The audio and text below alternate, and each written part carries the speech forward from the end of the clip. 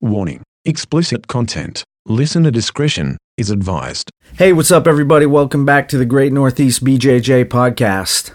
This episode is old school Boston BJJ Roberto Maya black belt John Frankel. John is a highly regarded coach and is credited with bringing BJJ to Korea. He's also a really smart guy, and we're lucky to have him share with us some of his training philosophies. Big thanks to John for joining us. We're grateful to have you on the podcast, and we hope you guys all enjoy this episode. As always, this episode is brought to you by the world-famous Tortuga Soap Company. All the things you need to keep you looking and smelling good. Use the discount code PODCAST and get 20% off your order. Port City BJJ, home of the Great Northeast BJJ podcast. If you're ever in the Portsmouth, New Hampshire area, please come check us out. We'd love to have visitors come and train with us. PortCityBJJ.com. And BJJ Prehab. BJJ Prehab is a program of custom videos designed to help prevent injuries and keep you on the mat, or in this case, to get you back on the mat healthy and ready to train. BJJPrehab.com. Thanks, everybody, for listening. We really do appreciate to have all the support we have from you guys. We hope everybody's doing well out there. Keep spreading the good vibes, everybody. Stay healthy. Peace.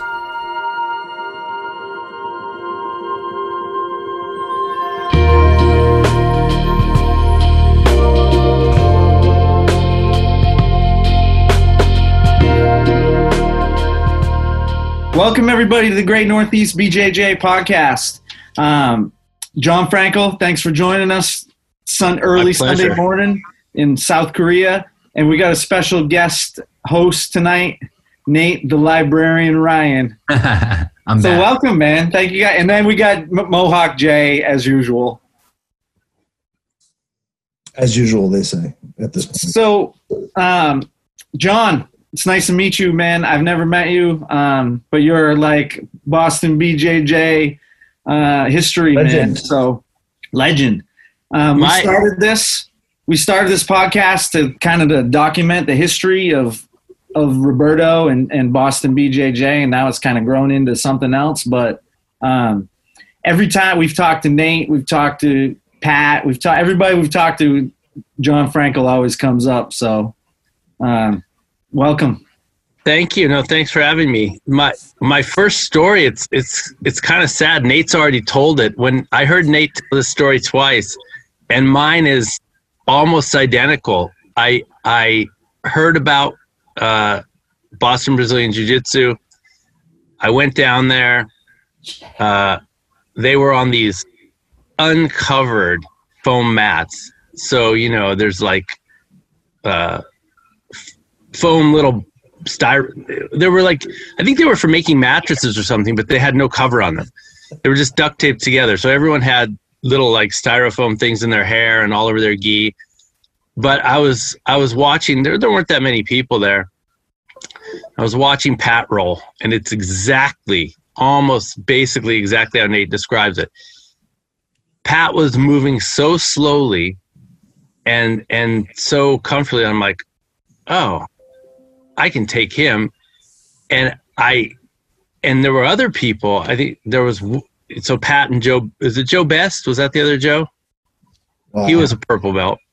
And I was like, oh, I don't know about him. He's like kind of big and strong and fast.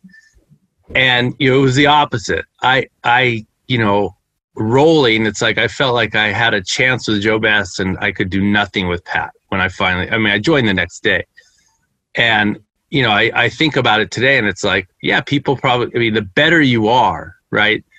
The less you're actually doing, and the less you're moving, and you're not breathing hard or straining. And so, when someone comes in and doesn't know much jiu-jitsu, they probably make the same mistake I did. Yeah, I guess that's just a natural thing. So I don't have to be too embarrassed. What's funny about that is that story about Pat is kind of very widely told. I like, a lot of my guys who have never even rolled with Pat, and I'm like, the story of like the anaconda, the analogy with jiu-jitsu is very true with Pat. It's like the more you move, the more he's got you. And it's almost irrelevant of your style. You know what I mean? Pat has a way of adapting to whatever your jiu-jitsu style is. When we were all new, it was about getting your ass kicked. by a guy who seemed like he wasn't even trying, which is funny because the last time I rode with you, John, that's basically how it felt. It's a goal. The more I was getting my ass kicked. No, I mean, I think it should be everyone's goal in jiu-jitsu. Jean-Jacques Machado, I saw it recently, but I saw it for the first time maybe 5 years ago. And he says, you can find it. It's a meme now, I think. But he said, the more I do jiu-jitsu, the less I do. And he said, but you have to know a lot to do a little. And I'm like, okay, it's not the most eloquent way of saying it, but I know exactly what he's saying, right? And it's kind of my goal as well. It's funny you talk. When I saw that meme, you've seen it, right? Yeah, I've seen it. And I thought, Jay, you came down, and John, you were here too, but Jay, you came down to Match Jay. I forget why we were down there for some celebration. Like Roberto was there, you were there. I think it's in the time when you were around. But I remember these white belts or blue belts were rolling, Jay, and I was standing on the side of the mat with you, and I think Pell was standing there, and you looked at me, and they got up off the mat, and the guy was like, his gi was drenched in sweat. He was dripping. He was breathing. You go, I miss those days. Like I have hard rolls now, and I'm tired, but I don't roll I don't get off the mat where my gi is dripping, like because you had to work so hard when you didn't have the technique, you know what I mean? So now we get by being smarter, and it's the right way to do it. But I totally got what you were saying. Like I miss those days of just like everything you have to fill the hole for what you didn't know, So I think I'm jealous of those earlier days when it was such an emotional experience to be on the mat because you were so zapped by the end of every class. You know what the funny thing is? So I thought about this before we got online. I remember the first time I ever met John. We were in the downstairs academy at Boston, which is like, I think if you're old school Boston, that mat, we talked about in the previous podcast, that place was legendary for kind of like making your chops, in jiu-jitsu with that crowd. It was a tough crowd to survive in. And I knew a little bit of jiu-jitsu, and when I say little, like in context of where we all are now, like it was 0.005%. And there was lockers there, like little lockers. And like John was putting his stuff in the locker next to me. He had this Bowie knife, like this long. And I think I've asked you about how you did this about like a million times. And I was like, what'd you do? He's like, I made this. And, he took a class on blacksmithing and like went and learned how to make blades. And he rolled that day. And I tried to ankle lock him. And the angle was off and it was really kind of weird. And his hip was kind of turned. And he got out and then it was like prison rape. And after the match, he was like, you may not even remember this. You're like, hey man, don't try to heel hook me. And I was like, I don't even know what a heel hook is. He's like, yeah, you did. Yeah, you did. Like, cause I had the ankle and he turned his leg. And so the heel popped in and he kicked my ass. It was like a really valuable lesson. And because of that day, like I'll never forget it. I tell all of my students, I'm like, if you don't know how to properly do this and you don't know how to properly escape, like don't play, just like kind of catch and release. And that's kind of how I think a lot of people play now. But I remember walking away like from the class and getting into the car thinking like, this guy's really smart. He's like kind of like a, what's the word? Like a little bit of everything and a lot about something. What do they call that? A Renaissance man. And also don't try to footlock John. That was the first time we ever met. Sorry. Dude, it was. John, when you started in the upstairs, do you remember the year? Like when was that? Yeah, it's easy. It's easy because it coincides with school. So it would have been 94. Let me make sure that's right. No. 95? That would probably maybe. I think he started. Yeah. I'm trying to think about it. I think it was 95, yeah. And so you had come from California. You started. Yeah, so I started absolutely in 94. So I did a year in California. Oh yeah. So my background for jiu-jitsu is I had been doing all these other martial arts my whole life. Felt pretty proficient, trained hard, but it wasn't that I didn't train hard. It was that the systems themselves weren't very realistic. And for context, this was another time. That's back to say that. Yeah. At the time we were all doing what we thought was. Oh no, my intentions were right. totally pure, right? It was just lack of access, right? Right. I mean, there were probably when I was first exposed, there were 2 Brazilian jiu-jitsu places outside of Brazil. It was Hawaii and LA. That was it. Horian and Helsinki. That whole split with the Machados and Rickson hadn't even happened yet. Yeah. And so, I had a buddy training in Hawaii. He showed me some of it. I was completely impressed. And this is 1989. So I was like, wow, I got to do that. But I was living in Korea, going to graduate school. And so, I got the Horian's VHS tapes and kind of played around with friends over there, but didn't get formal instruction. So I finished my master's degree and moved back. And so I moved back, immediately moved to LA and did a year with Rickson. And that's where I got my blue belt, and I was in Boston for school. And then there was a little gap. Roberto wasn't advertising. Yeah. There was if I showed up in September, I probably didn't get to Roberto's until November, December. I don't remember. But for a couple months, I was putting up flyers around school, and Mike Wenzel saw a flyer, and he got his blue belt from Helsinki in Hawaii. He did his undergrad in Hawaii, and he was going to law school. And so Mike calls me, and then Mike and I are training just in, random wrestling mats at school. And then I somehow, asking around, found out about Roberto. And then I went one day without Mike, and I told him, like, oh, it's good, let's go. And I brought Mike down, and we just joined. Yeah. Oh, you're the one that brought Mike in. I didn't know that. Oh, yeah. We were rolling around on school wrestling mats for a couple of months before I even knew Roberto existed. Did you find him on the website? There was no website. Did he not have it? Because Craig Baum built that, and it's funny. You were talking, and I was wondering how you ended up finding him because word of mouth, just other martial artists around Boston. Someone knew. Yeah. Hashtag literally the greatest website ever. Like the most fun I've ever had on one website. Yeah. Yeah. John, could we take a step back, to your initial, you got your blue belt from Rickson. So many of us, we go through the same rigmarole as far as, starting jiu-jitsu, the experience and everything like that. Did you, when you hear or when you have your students, do you think your experience from white to blue was different than a lot of people might have had because it was Rickson, because of his, he obviously has very high standards and he's a legend in jiu-jitsu. What was that like? Yeah, so he, realistically, I saw him maybe twice a week. He was really involved in his own training. It wasn't like I took 6 classes a week directly from Rickson. And even when he was there, if he was there twice a week, maybe he taught one class, and I remember he'd ride in on his bike. He was just training all the time. So he'd ride his bike, and he'd get there, and, Luis was my main instructor. He was a brown belt at the time. He's in Maui now. Heredia? Yeah. And, sometimes if Rickson got there early, he would teach the class, but oftentimes, the class was already ongoing, and he would just sort of walk around, say hi to everyone. He was really friendly, and he would point things out. I remember doing some when you're trying to, you're warming up and you're doing some bridging, and then you bridge to one side, and then you bridge to one side and kind of thread the needle and pull your foot underneath. And I remember, as a white belt, him just walking around the mat, and I was probably stepping over, which everyone does at first. It's kind of it's not natural to pull your leg through the bottom, and he just pointed that out to me. There were things like that, even when he wasn't teaching.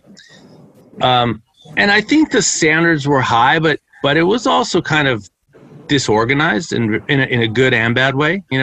I think later he came up with a curriculum, but there was no curriculum. It was kind of you had to have private lessons before you could go into group class, and there was no guarantee it could be you only need 2 months, it could be a year, but whoever was giving you privates, and that time was Luis, was a brown belt, there was Mauricio and Jason, and they were purple belts. And I got with Luis. Other people were working with Mauricio and Jason, but I was doing 1.5 hour private lesson a week. And that was still $160 a month. That's 26 years ago. I didn't have that. it was all the money I could scrape together eating ramen and rice and beans and stuff. I mean, I wanted to do this really badly. So now, as a quick aside, when people like tell me they don't have money for jiu-jitsu while they check their brand new iPhone and drive away in their brand new BMW, I can't deal with it. That's part of the reason I stopped running an academy myself, because the whole jiu-jitsu and money thing didn't work for me. Sorry. So yeah, I mean, it was disorganized in a good way, because it was like you couldn't just tick the boxes and get a belt. Like, oh, you know all your techniques and you've paid me for a couple of years, so I'm going to give you a belt. It was kind of like start with privates with no guarantee that you'll ever get into the group class.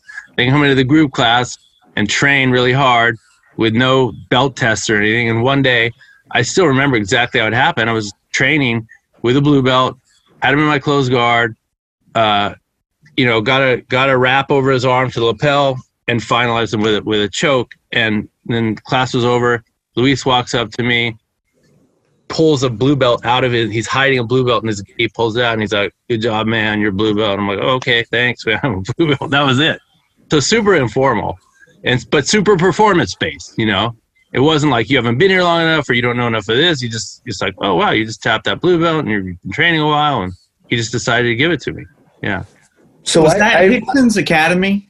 Yeah, on Pico, his first one when he left Horian. How long had he been running that? It was a karate school with hardwood floors, and before every jiu-jitsu class, we folded out the mats, the accordion mats, and after every class, we folded them up. Never sterilized them even once, of course. But yeah, it was a karate school, but those guys trained like Tuesday and Thursday, 7:30 to 9, and the rest of the time was empty, right? And so Rickson basically took all the other hours. Is that where you kind of like have that? So I really admire, one of the things I admire about you is that you kind of, you have the freedom and the open mind to train with a lot of different folks, right? You've got your SBG affiliation. Obviously you're a Boston black belt, started with Rickson, and you have this pretty close-knit relationship with Henry Akins. Was that based on the first introduction with Rickson Gracie Jiu-Jitsu, or did that start later? No, we pieced it back together, and we did overlap, but we didn't know each other at the time. I think I may have been there a few months before him, and I may have left right around the time that he was really starting to live in the academy and work there. Because I don't remember him being like there. I think eventually he was like a manager, secretary, like did all the things. I think that was probably after I left, and the business side of it kind of got more organized. I just remember Luis doing all that. So it was more, but that connection mattered, right? That Rickson DNA, we were able to connect. We knew all the same people. And so it was like, it was like if I met someone from Boston right now, and like we didn't overlap at all, right? But it's like, oh yeah, I trained with Roberto or Nate or Pat or you, there's an I don't have to have known him at the time to have like an automatic connection and trust, right? Right. So we have that. So what brought you east? Going to grad school. And I got into UCLA, and I was very, very tempted to just stay at Rickson's and study there. But I didn't, and I'm glad I didn't. There are, Boston, Brazil, I would say going to Boston is probably, was better for my jiu-jitsu in some ways. And that's not to say in all ways, right? I mean, Rickson is Rickson, right? And it was more organized back then. They had a head start. They had a big head start. But, there was a lot of, Boston was interesting. There was a lot of freedom. I'm glad that I had my blue belt, and I'm glad I had like really solid fundamentals, because Roberto was more like, let's Gracie Barra style. I mean, he would be showing really advanced stuff. Kind of out of order, some days it'd be really fundamental, some days it'd be really advanced. There wasn't that real compounding structured curriculum. And so, yeah, in some ways I probably got exposed to a lot of things earlier than I otherwise would have. So it worked out. I'm super glad I did it. So how did you find Boston originally? Just word of mouth. I was training with Mike Wenzel, and there were some other people. I was doing some kickboxing, and someone was like, "Oh, you're doing kickboxing, but you're doing grappling. Have you heard of?" And I'm like, "No, I didn't know there was any Brazilian Jiu-Jitsu." I knew about Joe Maffei out in Watertown. Was it Waltham? Sorry, out in Waltham. Waltham. But that was his style was not right for me, and he was doing Brazilian Jiu-Jitsu in addition to a lot of other kooky stuff. And so, and I like Joe. I mean, I've never really met him, but like online, we were cordial and stuff. But I didn't think I really wanted to do that. And so, yeah, eventually someone mentioned it, and I'm like, no, I've never heard of this. And then I went in, and I met Roberto the first day. He was super cool, and I think if looking back on it, he might have been a little bit wary of people coming in. He wanted to he didn't want any weirdos just coming in there, and so it was like there was an initial moment, and I don't know if I caused it by asking too many questions or benching Hickson too early or whatever, but there was like a couple uncomfortable moments, but literally moments after, once he realized that I wasn't there to do that, and I was asking him how I could sign up and everything. I was there training the next day. It's been great ever since. How many people were training in Boston when you showed up? Like in a class? On any given day? Yeah. 10 to 15, I would say. Sometimes 20. The first room wasn't that big. Like the mats weren't covered and the room wasn't that big.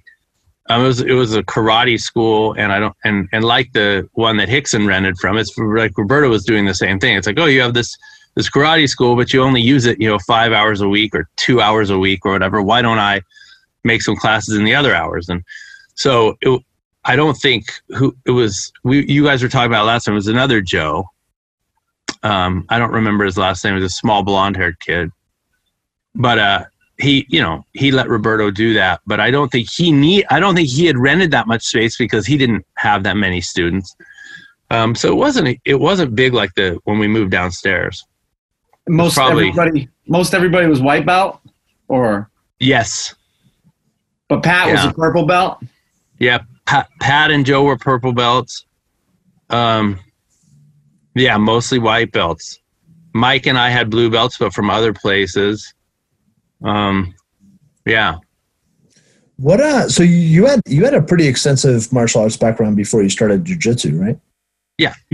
So what other arts have you studied, and kind of what was that? Well, when I was a kid, like young, like neighborhood. I was in a pretty small town, so there weren't that many options. So neighborhood karate school. And then when I went to college, started taking it really seriously. Because like in high school, I was swimming and playing water polo and doing all this stuff. And so when those seasons would come around, I would be lazy about martial arts. In college, I had no chance of playing any sport. I don't know, bowling or something. But, I went to try to walk onto the water polo team, I remember. And I looked at them and I'm just like, okay, this has got to be the basketball team because you're all like 6'9", huge. Like, no, this is the water polo team. And I'm just like, okay, I will see you guys later. I'll study. I don't think I'm gonna. It was like probably jumping to the pros because there's no pro water polo.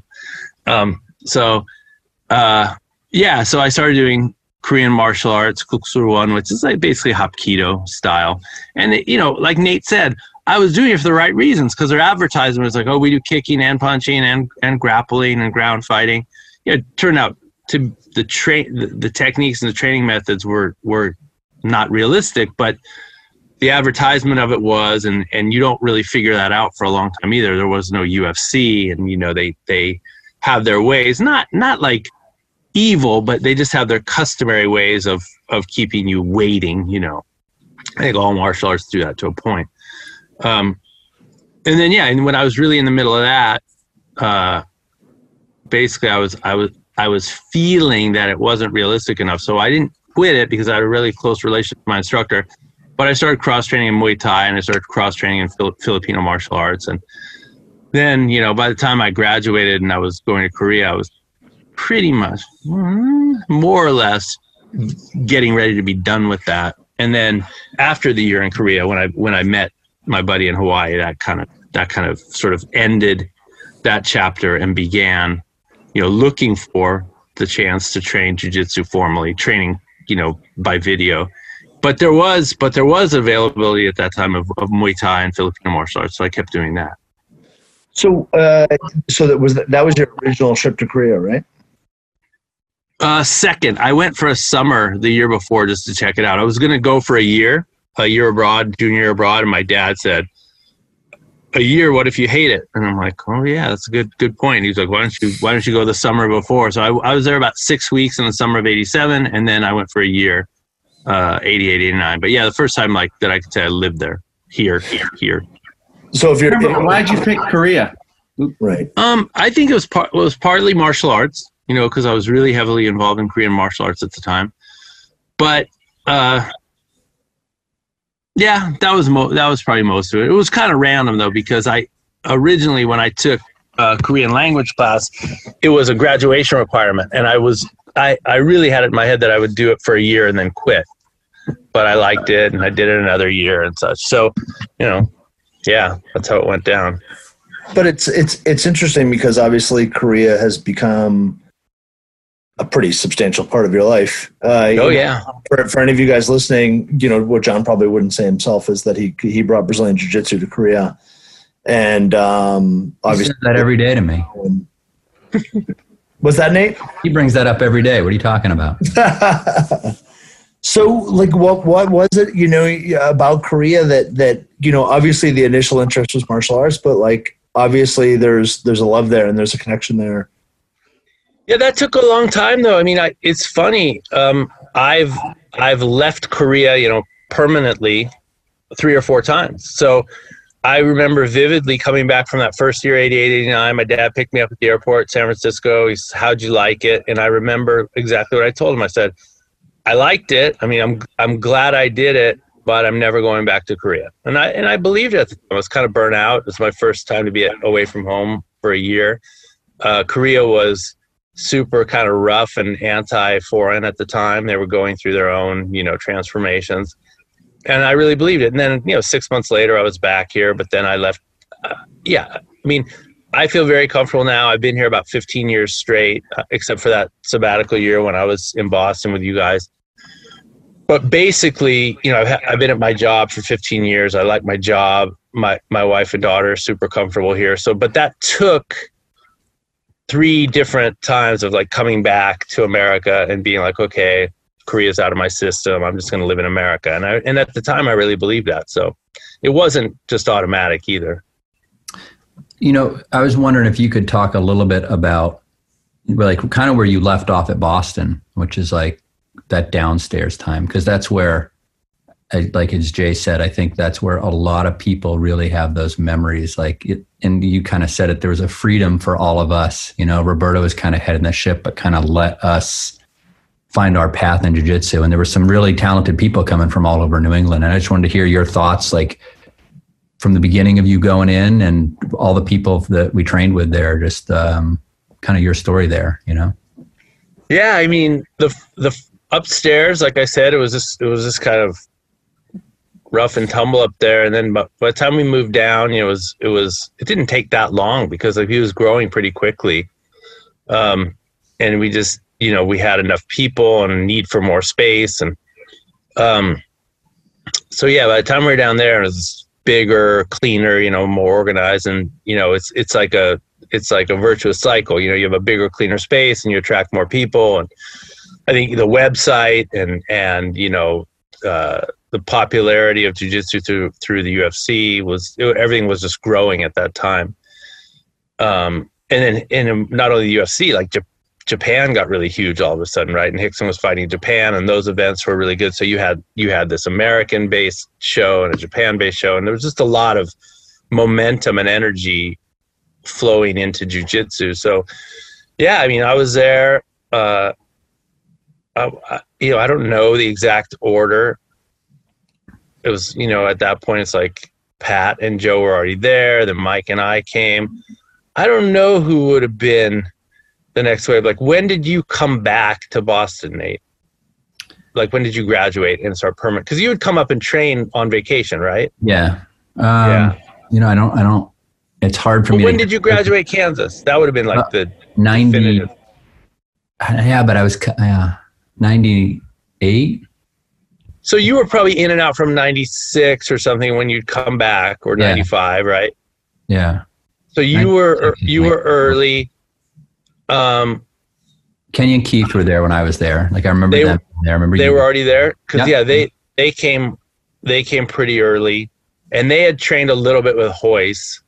Yeah, they were in their basement at that point. Yeah, they didn't live out in LA, but I think they went out there for like a week and trained with Hoyce, and they were probably doing what I was doing with the videos, and they were both good athletes anyway, right? College level soccer players and stuff. So, that helps too. Like, if you're already pretty athletic and you're young and you're motivated, those Dr. Florian was a black belt in judo, and he was teaching. Oh, was he? I didn't know that either. Yeah. But I have to say, if you go back and look at the first set of tapes from Horian, you could learn a decent amount. And I don't mean like hundreds of sweeps or anything, but what you could learn what you really needed. And that was, I think, this is an aside, but I think it's important because I'll forget it if I don't say it right now. I remember coming up in Boston, but the whole jiu-jitsu world, there was this thing where, Horian is hiding techniques and Horian's holding people back because, the Machados would come up and they'd show people a bunch of like spider guard, and Horian would be like, don't show them that. Or someone would come up and start showing the new stuff from Brazil, and Horian would be, don't show them that. And I just kind of took it at face value at the time.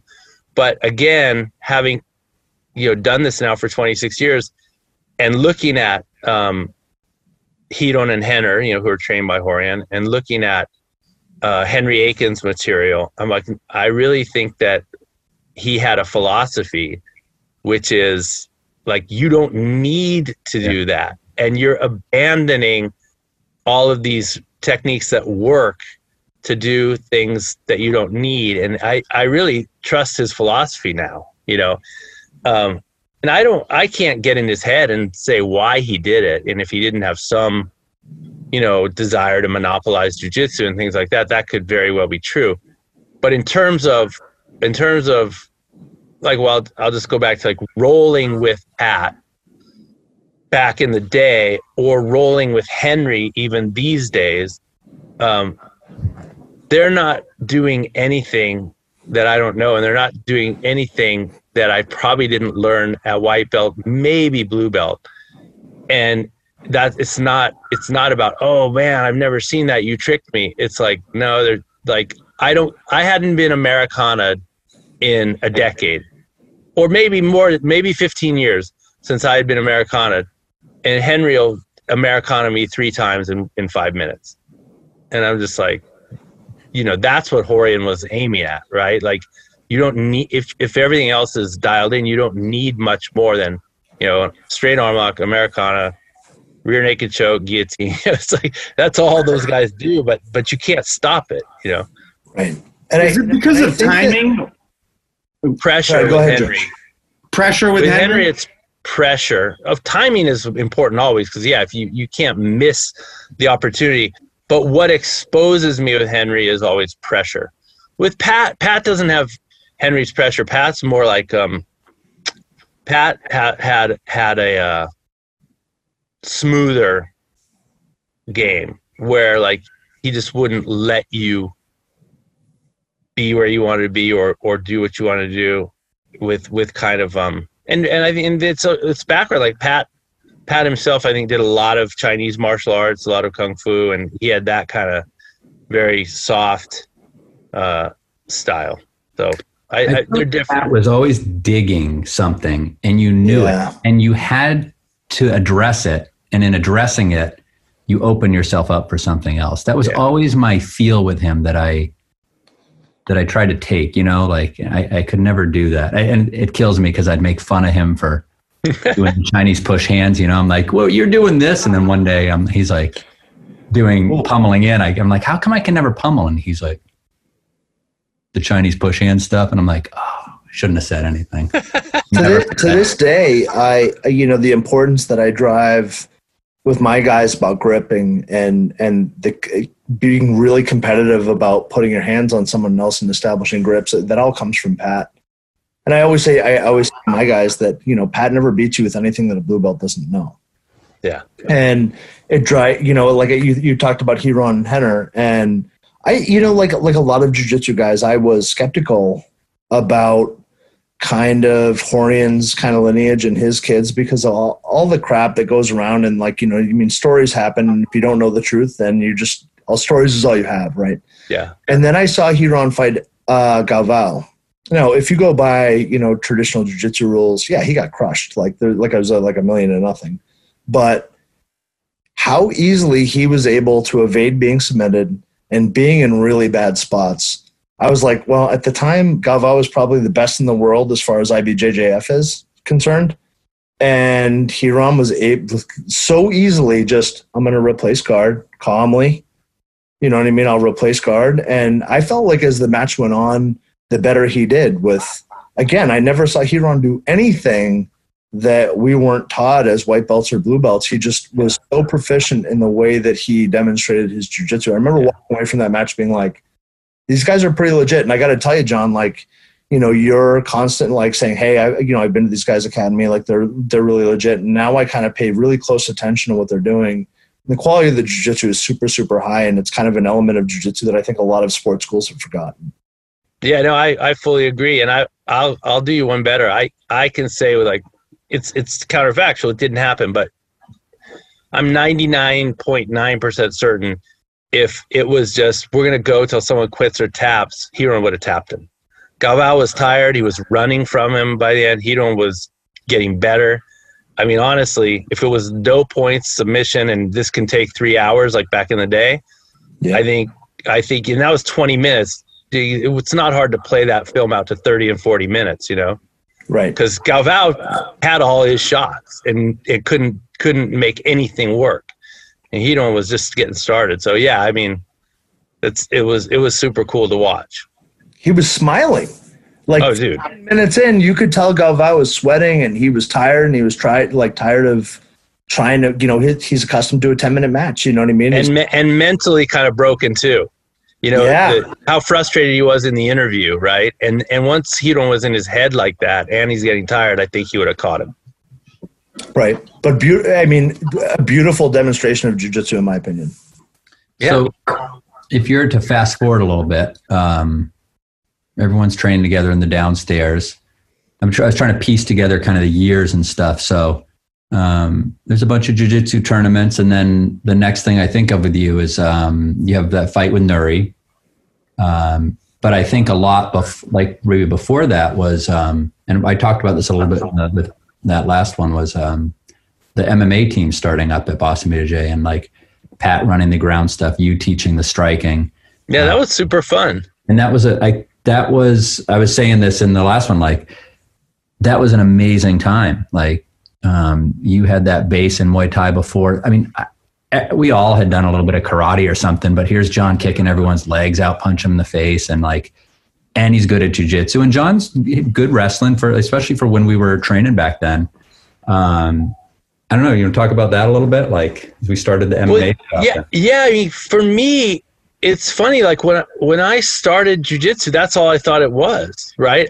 The only jiu-jitsu I'd ever seen was UFC. So that's jiu-jitsu. And I remember at Hickson's, I had been training 2-3 months and then never put on a gi. And then probably because I started in the summer.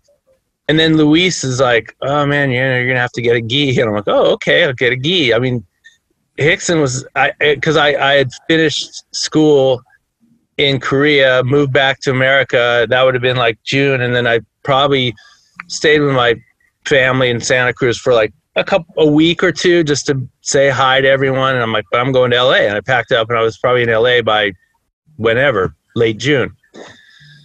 And yeah, it was we were all no gi until around September. And then also I remember posture from the guard.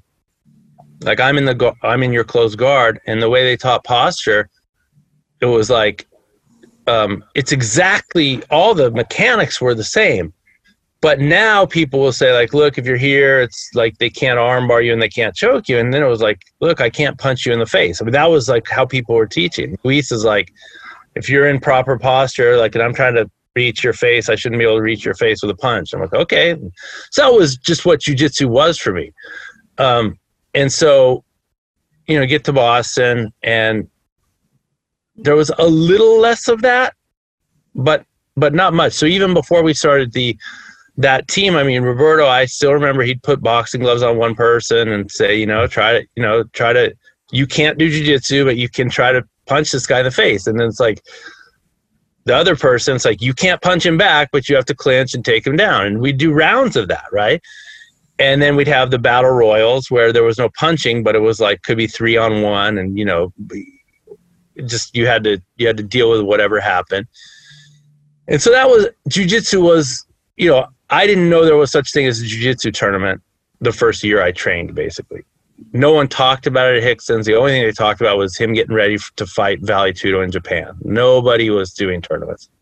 And there may have only been like one or two a year, right? I mean, Joe Moreira had something, and maybe the Machados did something. I don't know. But there was no IBJJF, and there was no tournament scene at all. So, it's why I started in the first place, and I'd already done a lot of other stuff. And so, when Roberto had a bigger space and no classes on Fridays, that was just his schedule. So I think, Pat and I just asked, well, can we just open a like a MMA class on Friday? And Roberto's like, yeah, of course. There's nothing else going on.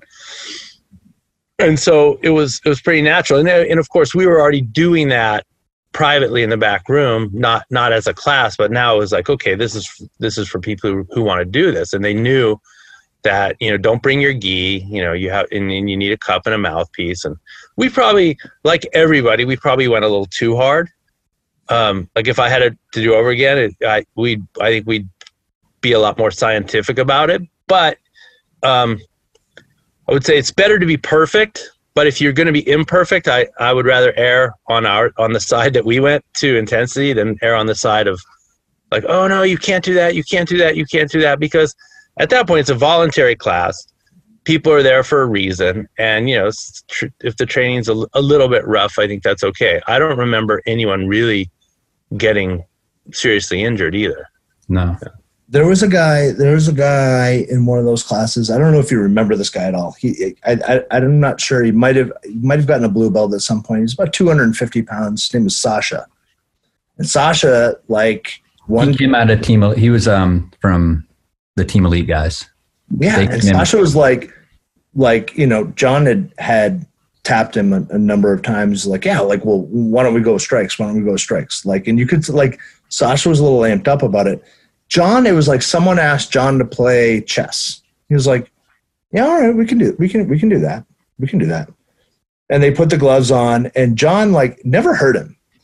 Just put him in a bunch of positions and was kind of slapping him in the head and kind of little, never hurt him at all. But I was as a white belt, I'm sitting on the side of the mat and watching this. I'm like, holy shit, they're hitting each other. And John, I don't know what you weighed at the time. Maybe between 170 and 180 pounds would be my guess at the time. And here's Sasha 250.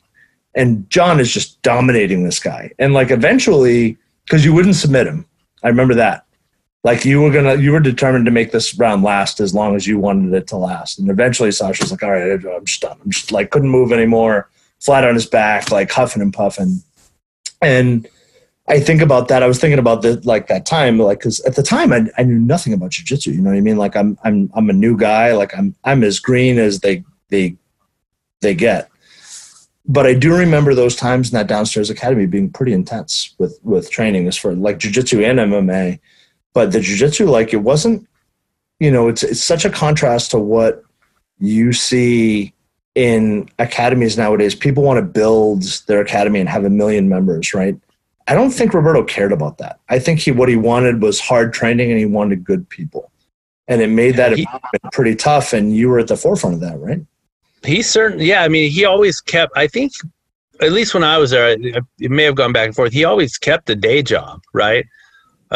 He was always doing building and things like that. And that could have been part of it, not wanting to be completely financially dependent on that and having to lower his standards or accept people that, he didn't want in the academy. I'm not sure.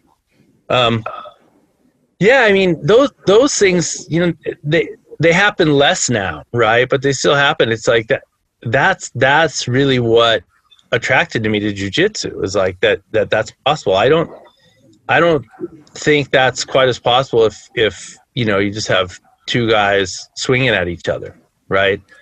I mean, it's not impossible, but it's much more likely that one person who's big and strong will get lucky, even if he has no technique, or on the other hand, it's much more likely that in order to control him, the smaller, better person will actually have to hurt him and injure him, right? Yeah, break his nose or something. Right. It's interesting when I think about kind of all of our different reasons for kind of getting into this thing, and my circle I kind of think of like the cloud of John Frankel is like, it's pretty complex, right? So you have a lot of interests, right? You speak multiple languages. You went to Harvard. You're a blacksmith.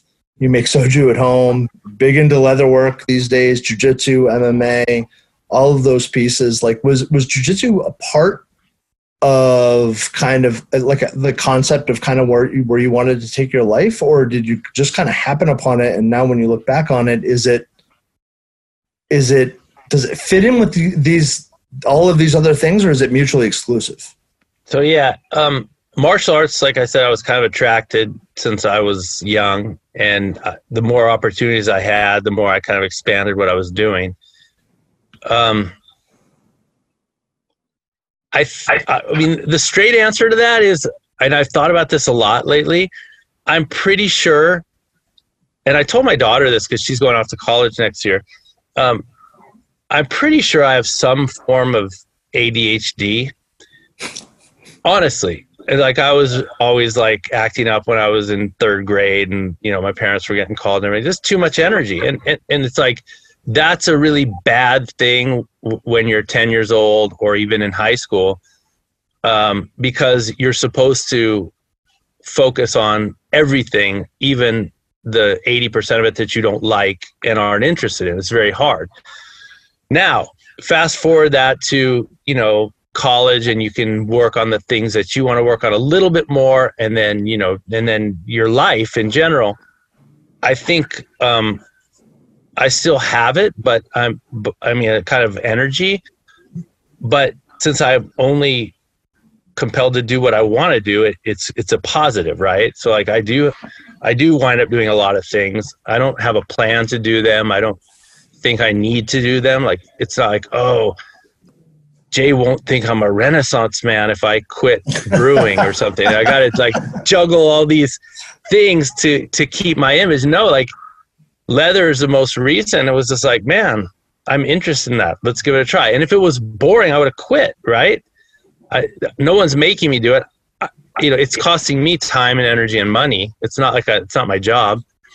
I just like it, and so I keep doing it. So yeah, it's kind of, I think I have a lot of energy, and when I can channel it to where I want it to be, like, I want to do jiu-jitsu, and like right now with lockdown, jiu-jitsu is kind of on the back burner, so I wind up doing more yoga and kettlebells and things like that, things that I feel like relate to jiu-jitsu and will keep me on track for when I go back. And I wind up doing a lot of things, but I don't have a plan, and I don't have a philosophy that says I'd be a loser if I only did one thing. It's just I'm doing exactly what I want and exactly how much of it that I want, if that makes sense. It does to me, like 100%. I think at the essence of every person, there's free will here. You don't have to do anything in your life that you don't want to do. Literally, You don't have to do anything that you don't want to when you think about it. Now, there's things we should do. You know what I mean? But we don't like, and it seems like, you know, you've crafted your lifestyle around the things that you enjoy, and like, you know what I mean? You more deliberately than most, I would say. Yeah. And the people who are narrowly focused don't always get it either. Like I'll have people at school and they'll say, oh, if you would, you know, just dedicate all your time here, you could, you know, be so much more famous at school. And then, you know, maybe some people in jiu-jitsu would think like, oh, if you would just own an academy, you could train all day and, you know, et cetera, et cetera. But I don't fault those people, but I see a lot of people around me who are super narrowly focused, and they don't seem that happy to me. So like school is a good one, because people say like, oh, Professor X is so wonderful. He or she, right, has, you know, 4 books and 38 articles and this prize and that research grant, and like, I'm so jealous. And then I look and it's like, yeah, divorced 3 times, obese, alcoholic, you know, kids won't talk to him. You know, it's like, that's not a good life. Like it's like you sacrifice everything to be a star. And then the same thing with martial arts. Like in Korea, a lot of guys come out of judo and wrestling, you know, and I know these guys through jiu-jitsu and MMA and stuff. And these guys, like when they were 18 to 25, they're like, you know, gold medal in the Olympics, world championships, this and that. But it's like physically and mentally, they're broken. Like they have all these injuries, and even the ones without a lot of injuries, they don't want to ever wrestle again. They don't ever want to do judo again. They've totally burnt out. Like they did 70 years of judo in 10 years. You know what I mean? Yeah. And they're like, I never want to see judo again. I just think of it as pressure and people beating me into training and you know, getting up and work, you know, taking drugs to train while I had a knee injury and F that, and I never want to do it again. So like I also like the balance I have in my life.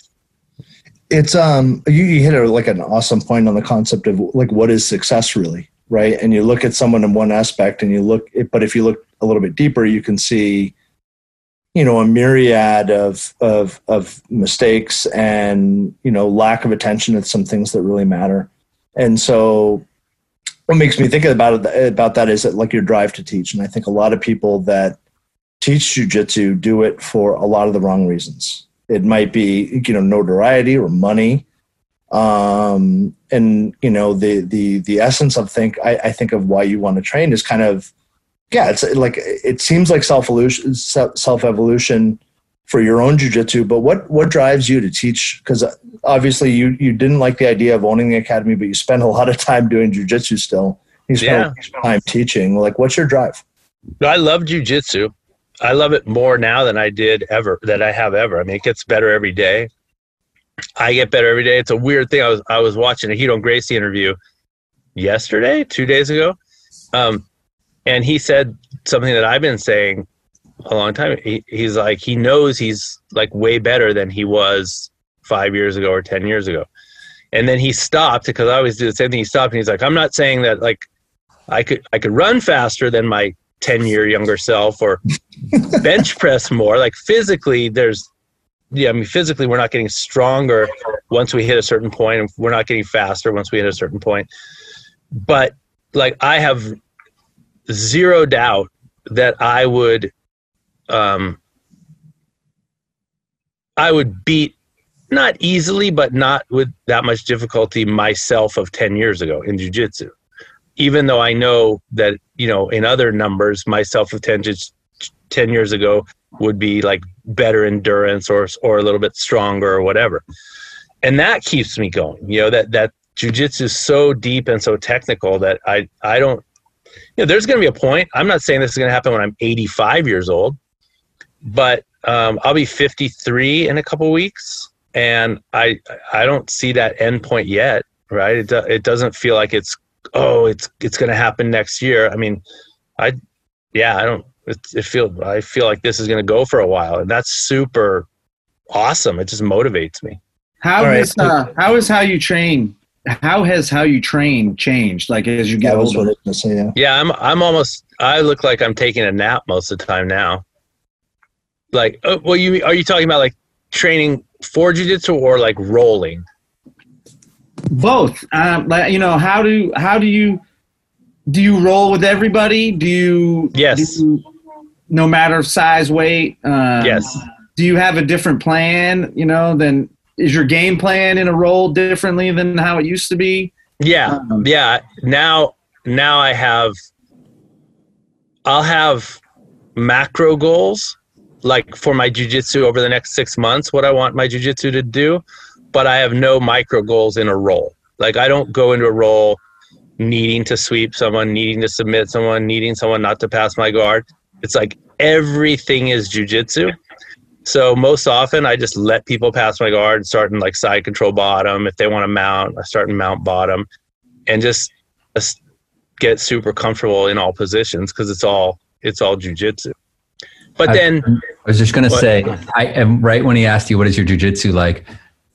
I can picture you sitting down, closing your eyes, letting the person get to side control or mount. This is exactly what I'm thinking with John. And the person's like going, what does he do? And then it's good, just wherever you want to get. Then they start going, and then John starts going.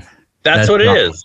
Because otherwise, I don't want to sit there and like grip fight for 3 minutes of a 5-minute round. Like you can't grab my collar or just hold close guard for 7 minutes or something. It's like, I feel like if I can hold close guard and break someone down 3 times in a row, just like slaughter their posture, then I just open my guard, right?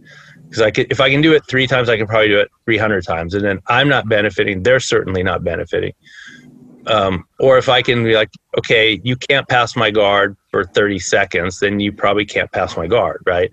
So then it's like, let's work from side control. I just kind of let things, I want as much exposure to every position that could happen in a fight as possible. Not like, oh, I need to just mount and like put my chest in their face for 5 minutes, which I would do in a fight, by the way.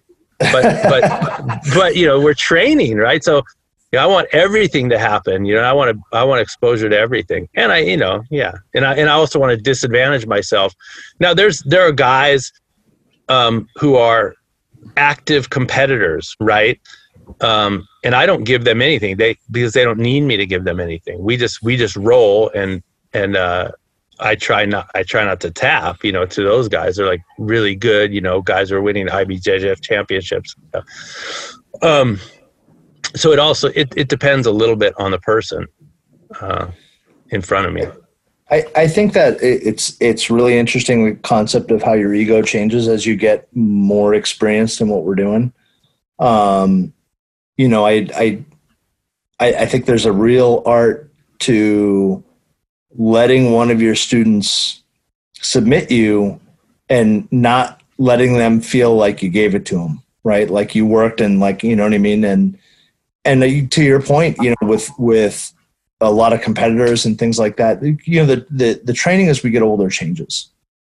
And I'm really interested in your perspective. You're in great shape. You're 50 plus, there's no sign of you slowing down with your training. Like I've tried to compete a lot in the last couple of years. And my body is like, what the fuck? and a close friend of ours, told me, he's like, hey, like there's a point where I couldn't tie my shoes. You know what I mean? I couldn't open doors. I was training so hard for competitions that, my body was just getting wrecked. And I'm like, I don't see myself on the mat at 75 behaving this way. And this is like a balance that I'm really struggling with recently, is that I'm like you. I believe my jiu-jitsu is better than it's ever been. And I'm like, I really like the competing, but training for it is brutal. And I want to be on the mat when I'm 75. Like, are you working with your students and with people that like the community, me, Nate, George, like how do you guide people through that process? Because I feel more lost now with that balance than maybe I ever have. Okay, so I can't force anyone to do anything.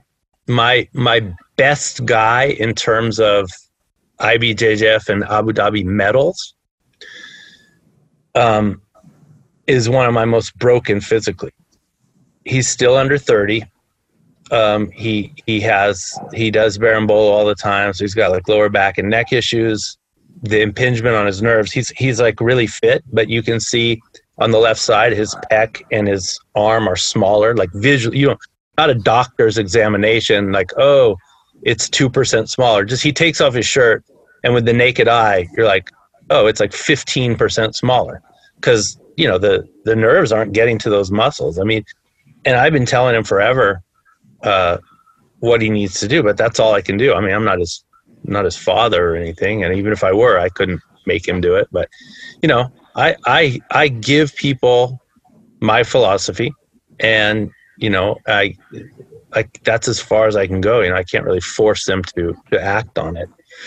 So what is your philosophy? Jiu-jitsu is a martial art of self-defense, and what good does it do you if you can beat up all these other people, but you're the one hurting yourself? Like, he doesn't need anyone to mug him, right?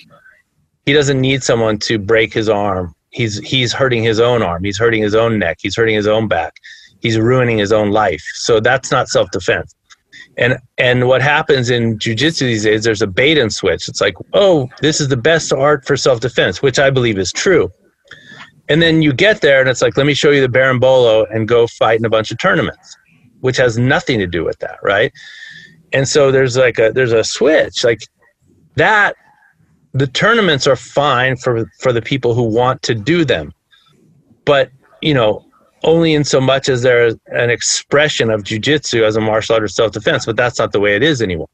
It's that you're the one attacking and injuring yourself in order to fight in these tournaments, which are completely artificial. And another thing is, if I had a student who was a NFL football player or a heavyweight boxer or something, and he's like, Coach, I know philosophically you're right, but I'm going to take steroids and mess up my shoulders and my knees, and they're going to pay me $250 million. I'd be like, well, yeah, that's kind of a rational choice. Like, I might do it for $250 million.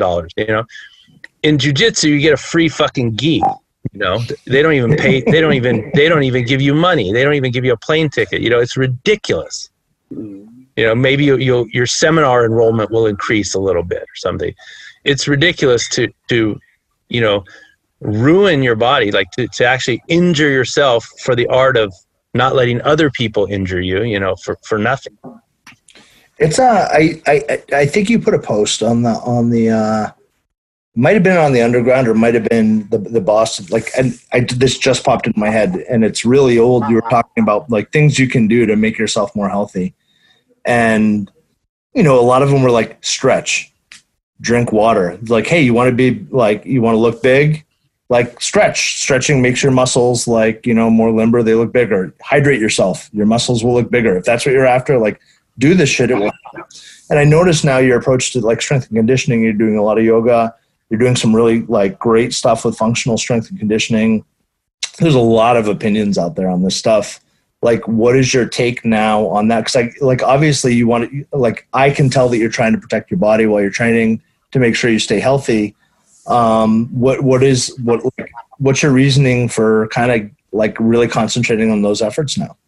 Yeah. So, for me, I when I win or lose in jiu-jitsu, I've never once 20 something years ago, first time with Pat, just like, oh my God, or these days with Henry, it's like, I never, ever feel win, lose or draw that it's ever been down to strength. Like, oh, Pat's so strong, or if I could bench more, I would have beat Henry or something. No, it's always technique. So I'm not trying to get stronger because I think that's like the key to jiu-jitsu. I think whenever I'm doing any kind of strength and conditioning, it's like injury prevention. Mobility is really huge, like expanding or at least maintaining mobility, especially end range mobility, because that's like if you're getting armbar or, straight or Americana or Kimura, you're talking about end range mobility, right? When the joint or muscles and or tendons kind of fail on you. And so like a lot of it's that for me, right? And I think, flexibility to me is kind of like strength. I don't feel like I'm getting super flexible. I think I could do all the steroids in the world. I'm not going to look like Arnold, right? He already had different genetics than I had. And I could try to do the splits forever, and I'd probably gain a few inches or so, but I wouldn't look like some gymnast who can go to 195 degrees or something. And so it's not really strength and flexibility, which I think they increase, but I think they increase very slowly and you're kind of genetically limited. It's, for me, I think it's like mobility and injury prevention and things like that. And then, just maintenance of whatever muscle mass I have, not trying to become a bodybuilder, but, just maintaining the muscle mass. I think that's like a big part of just healthy aging in general, generically, but also the ability to just keep doing jiu-jitsu, which is really what I care about.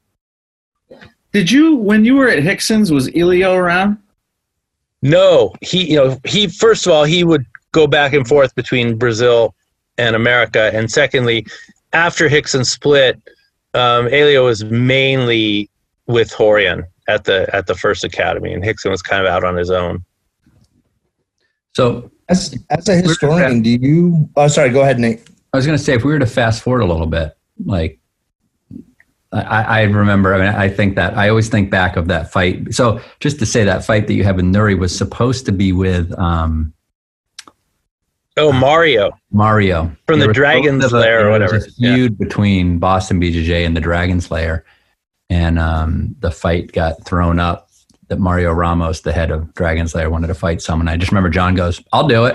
Hey, want to go play catch? Hey, you want to fight the head of the school review? I'll do it. And then I remember he had heard about that John wasn't just a jiu-jitsu guy, that he had really good striking and really good wrestling, and he pulled out. And of course, Nuri, who takes every fight everywhere, takes the fight and, became a good training partner of ours in the future. But that was a great moment too, Yeah, no, I think about Nuri from time to time because, there were like 2 days, there was no bad blood leading up to it. And there were like 2 days of bad blood after it. And then, I was happy to train with him at Team Elite, and he's a cool guy. And it was more, we're just in there competing. We have no control. It was actually, the promoter and the ref that I was angry at, but that gets projected onto the person you fought. But it didn't take me like 2 days to realize, like, oh wait, no, he's just in my position. Like he's not looking at the ref and saying, "Ref, you need to do this," right? Nuri was perfectly willing to let whatever happen. And if the ref says stand up, we stand up, right? So yeah, no, that was good. And like I said, for me, that was jiu-jitsu, right? Yeah. I wasn't interested in a career like Kenny. I was already married and everything. But that was as natural to me as a gi tournament. Neither of them are like exactly what we're doing in training, right? Training is a little more pure, and those are two kind of specialized versions of, the smaller and more specialized versions of pure jiu-jitsu, which has everything as far as I'm concerned. But then in one, it's like, okay, you can't grab any clothing and you can punch each other. And another one, it's like you can grab all the clothing, but you can't punch each other. And they're kind of extreme versions of what we're doing every day in jiu-jitsu, right? Yeah. So was your interest, to kind of expand on that a little bit, and maybe I'm just confirming your point, but so MMA wasn't necessarily like, hey, I want to go fight. Was it more like, I want to test my jiu-jitsu? Yeah, that's all it was. And also I knew the younger guy at that point. I thought there was a good chance I'd have some kind of school at some point. And I went through a few different evolutions of where I am as a coach. And it's like, I knew younger guys might want to fight, right?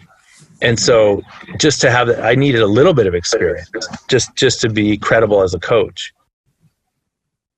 Right. It's super interesting, like thinking back on that. I see Nuri around, here and there, chat with him. Still fighting again. What a nice guy. No, I'm not kidding. I coached the guys down not that long ago, and I look over and Nuri's on the card. I'm like, what are you doing? Like, yeah. He's like the George Foreman of jiu-jitsu and MMA. Yeah. But more power to him. It means like he's also not worried about like padding his record. He just wants to go out there and get after it. Yeah, it's all good. No, he's a cool guy. I respect it. I don't want to do it, but. So Nate mentioned to me earlier that he still uses some of the drills that he learned from you at the original day class. Nate, what drills are those? You remember what we'd start class with when you talk? So John, so I still remember, like, it's funny, John's talking about these conversations to start these classes, and like, there was no day class originally. There was no MMA on Friday originally. And so like when they talked to Roberto and they're like, yeah, we have MMA on Fridays. I'm like, I'm in, like, day one. This is awesome. Thanks. John wanted to start teaching day classes. And so I remember I had my car that didn't have a muffler, and Kenny and I were working in downtown Boston, and we'd leave for lunch and we'd drive down to Harvard and pick up John and go in, and I'd rev my Toyota, some Toyota they don't even make anymore, Prelude, with no muffler, and scare everybody. John would be sunbathing right in Harvard Square, sitting on a bench like this, right? We'd go in, and it was the best. That day class was awesome. And I remember you have this whole sit-through drill that you'd start with us. Like when you're on the bottom, someone sprawled out on you. And I still go through that all the time. Like, I love that as a warm-up drill. Awesome. Yeah, no, Roberto was, like I said, he had a day job, and so the school was empty, and I'm like, I want to train more, you know. And that might have been the first. I mean, because when I was younger and doing traditional martial arts, I hated training in the morning because I was stiff, and you're always trying to do the splits and kick people in the head and everything. And I thought, like, man, by the afternoon and the evening, I've been walking around all day and I'm all loose and I feel great.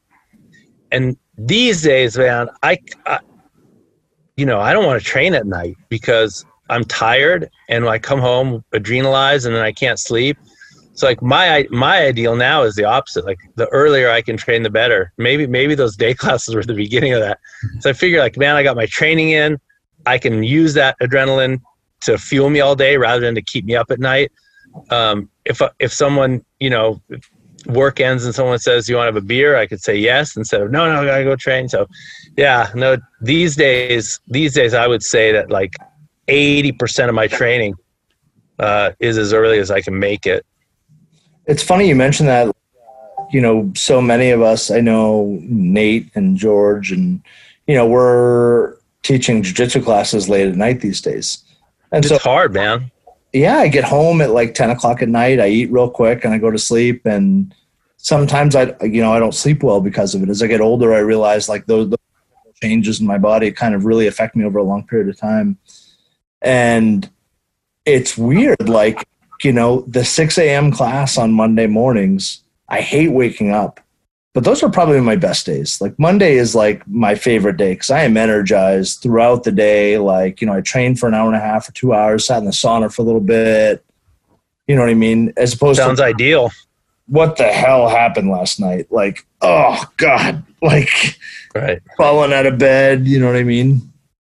So your training is more in the morning these days. Yeah, I mean, I can control it. If someone asks me to come in and teach, that'll be at night sometimes.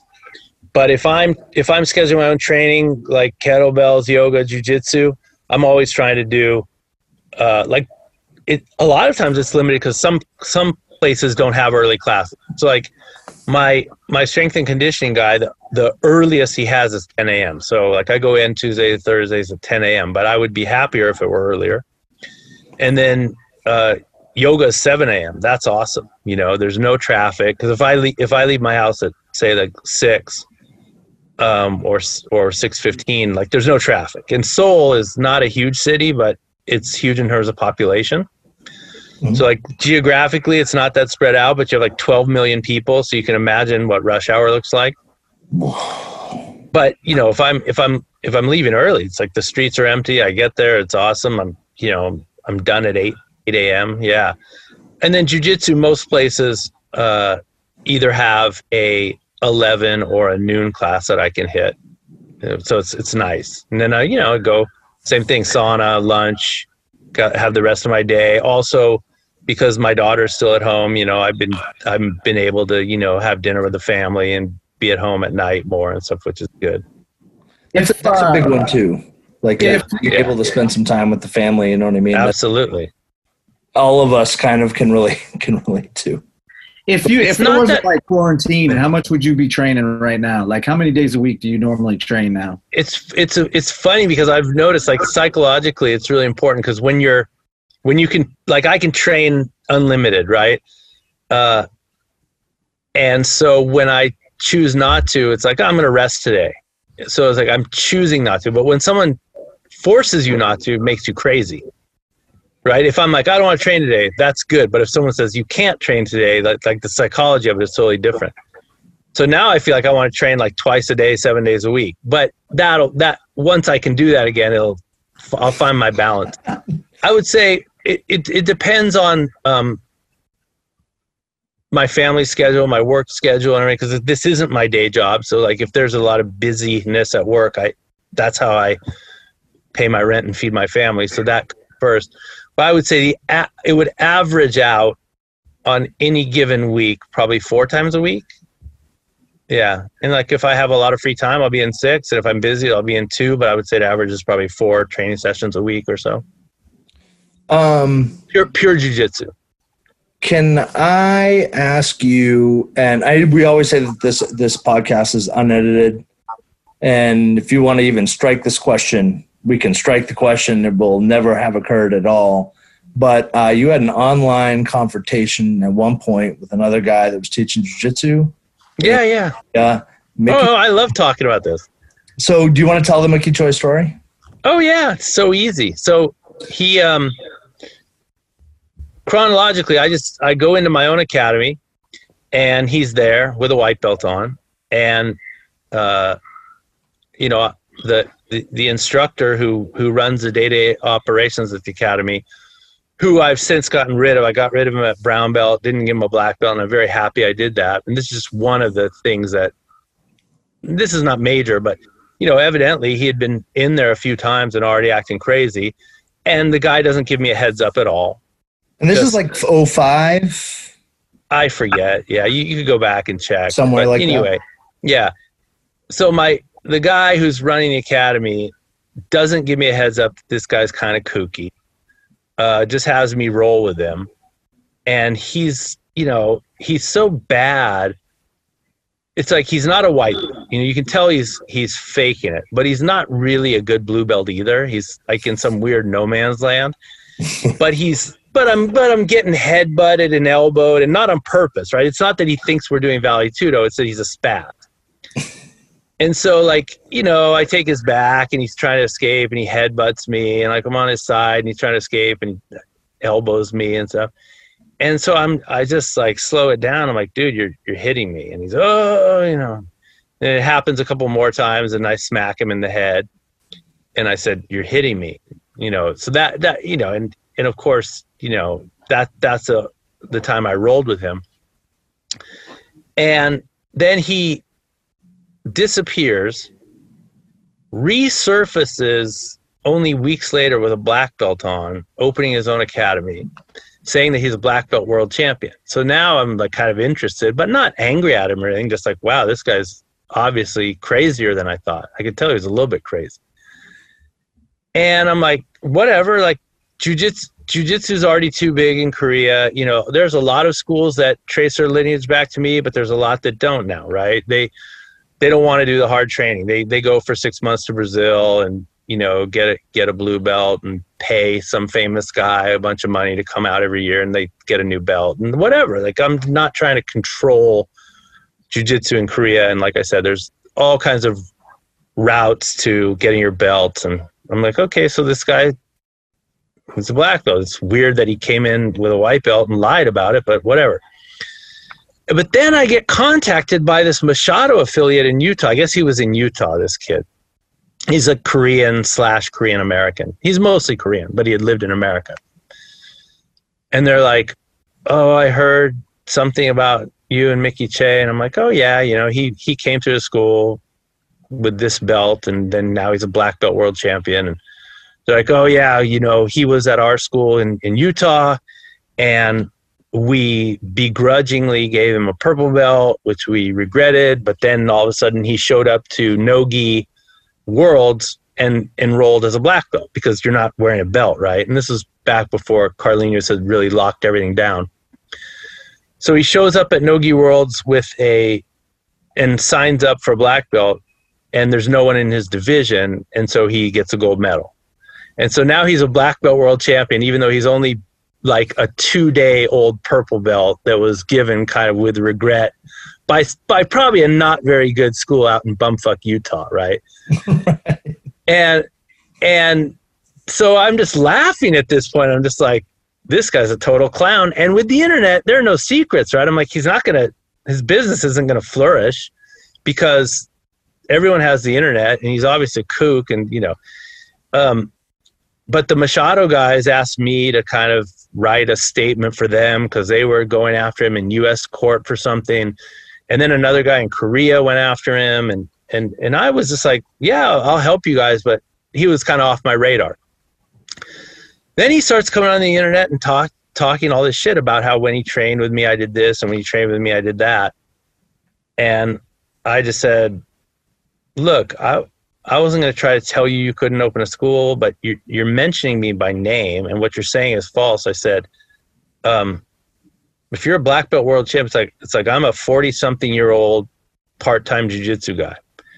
You're a young black belt world champion. I'm like, let's just see who has real jiu-jitsu. Let's just have a match. And he's like, okay, something like, should it be a gi or no gi or MMA? And I said, all three. I said 5 minutes each. I don't care. Yeah, I know. I said all three. And I said, but it has to be gi. I said, but I do care about the order. I said, it has to be gi, then no gi, then MMA. Because if we do MMA first, you're done for the day.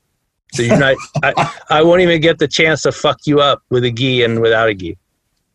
Because I can just put him to sleep with a gi, and then he'll still have to fight me no gi, and I can put him to sleep again. But then in MMA, I can really fuck him up. And then he's like, yes. And then like a week later, disappeared off the face of the earth. So it actually worked out well because I would have derived an immense amount of personal satisfaction because I'm even in my 50s, I'm still kind of mean from in public on film, just beating the shit out of him. But it would have been bad for my reputation because I'm supposed to be a university professor and I'm supposed to be a gentleman and I should have known better. And, he's obviously crazy and all the stuff would have been negative. And so it actually worked out perfectly. Like anyone with half a brain cell knows why he disappeared, right? And the paper trail is there. So it was like the Bruce Lee thing. I got to fight him without fighting him, and it's the best possible outcome. Right. It's cool because for me that's kind of like a samurai honor thing, and it's something that we're a lot of us are trying to do is preserve jiu-jitsu, right? Preserve because there's so many academies now and so many people talking shit, and while the quality of jiu-jitsu is far, far less than what you would be led to believe by looking out there. And you're right, like nothing to gain, like, you know what I mean? Like the notoriety was not important to you. You don't care about being famous for jiu-jitsu. You kind of are just because of the nature of your abilities and your technique and your kind of your approach and your philosophy. But it wasn't like you were seeking notoriety. It wasn't like I want the money for whatever, or, you know what I mean? It was defending the sanctity of jiu-jitsu, kind of, in my opinion. It was like, hey, this guy's horseshit, and I'm calling you out on it. Yeah, and even then, like I said, I don't feel like I'm the sheriff of jiu-jitsu in Korea, but then it was like I wanted to be, but I didn't feel like it was appropriate.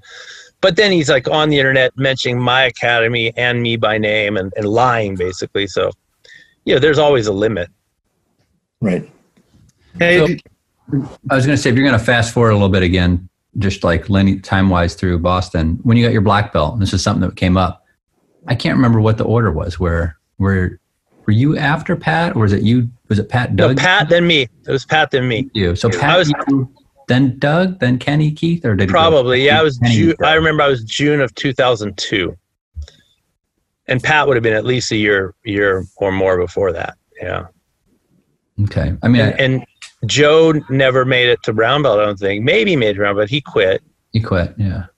And the original Joe, this is another thing about jiu-jitsu. The original Joe who had the karate school, and there were he wasn't the only one. I remember him because he was like the guy who owned the school. He quit pretty soon after we moved downstairs. And I remember there was an original group. I'm sure this happened with Horian and everyone else. There's this original group, and the training isn't quite as difficult, and the training isn't quite as structured, and they have a high position in the hierarchy just by the privilege of having been there first. Yeah. But then people start showing up who are thrashing them, and the training gets more focused and harder, and they're losing more than they're winning, and then they quit. There's a lot of people like that, and you know, one of the things I always try to have, like, when I do my yearly seminars, I try to have like a philosophical theme. And a few years ago, you know, whenever someone says, how do you get good at jiu-jitsu? How do you get good at jiu-jitsu? You know, for a long time, I was more like Pat, you know, like, yeah, just train more. Yeah. But which is not wrong, but it doesn't help people who are looking for philosophy either. And I came up with something which goes right back to the old Boston BJJ, and was like, you have to like jiu-jitsu more than you like winning. Right? Because everyone liking winning is easy, right? Everyone likes to win, but it's like you have to like jiu-jitsu more. So I would rather lose attempting the technical jiu-jitsu answer than win by bench pressing or running away or spazzing out or whatever, cheating. And then over time, you know, counterintuitively, that makes you win more because you don't care about it and your jiu-jitsu gets better. And these guys didn't like jiu-jitsu enough, basically, right? They liked the result, and they quit. So, yeah, but there were a lot of guys who quit for different reasons. But yeah, it would have been, I think, I don't know for sure, but I think maybe Doug, Kenny, and Keith were probably a little bit after that. I don't know if there was anyone in between. Mike Wenzel had already left for New York. He graduated. So he, you know, law school's 3 years. So Mike was there 3 years. Mike was a force. I mean, I remember him. He was really good. Because he was super smart, super technical, but also had the physical hardware, right? He's a big guy. And he went up. I think he probably got his brown belt before he left because he was there a full 3 years. But even if he was a purple belt, I heard stories. I mean, he went to Henzo's and was wrecking everyone, which is awesome because he's good, you know. And I met Mike once in Japan. I stayed with him in Japan. He was still training in Japan, but I don't know. I don't hear about him, and I don't know if he's still training. Yeah. You know, a name that I haven't thought of when we think of, you know, he didn't end up getting a black belt from Roberto because he went back to his roots. But one of the guys that kind of poked in there for a number of years was Tim Burrow. Yeah. Yes. Tim was around for a long time. Yeah. And I see him a lot. And like, did you get a chance to train with Tim? I trained with Tim a lot. And then one of the things I got from Tim, he was with Carlos Machado, and I didn't really recognize it I recognized it at the time, but I didn't recognize how important it was. Tim's passing at the time is more like the way I pass now under the influence of Henry. It was a pressure style passing, and I didn't recognize because Tim was kind of big.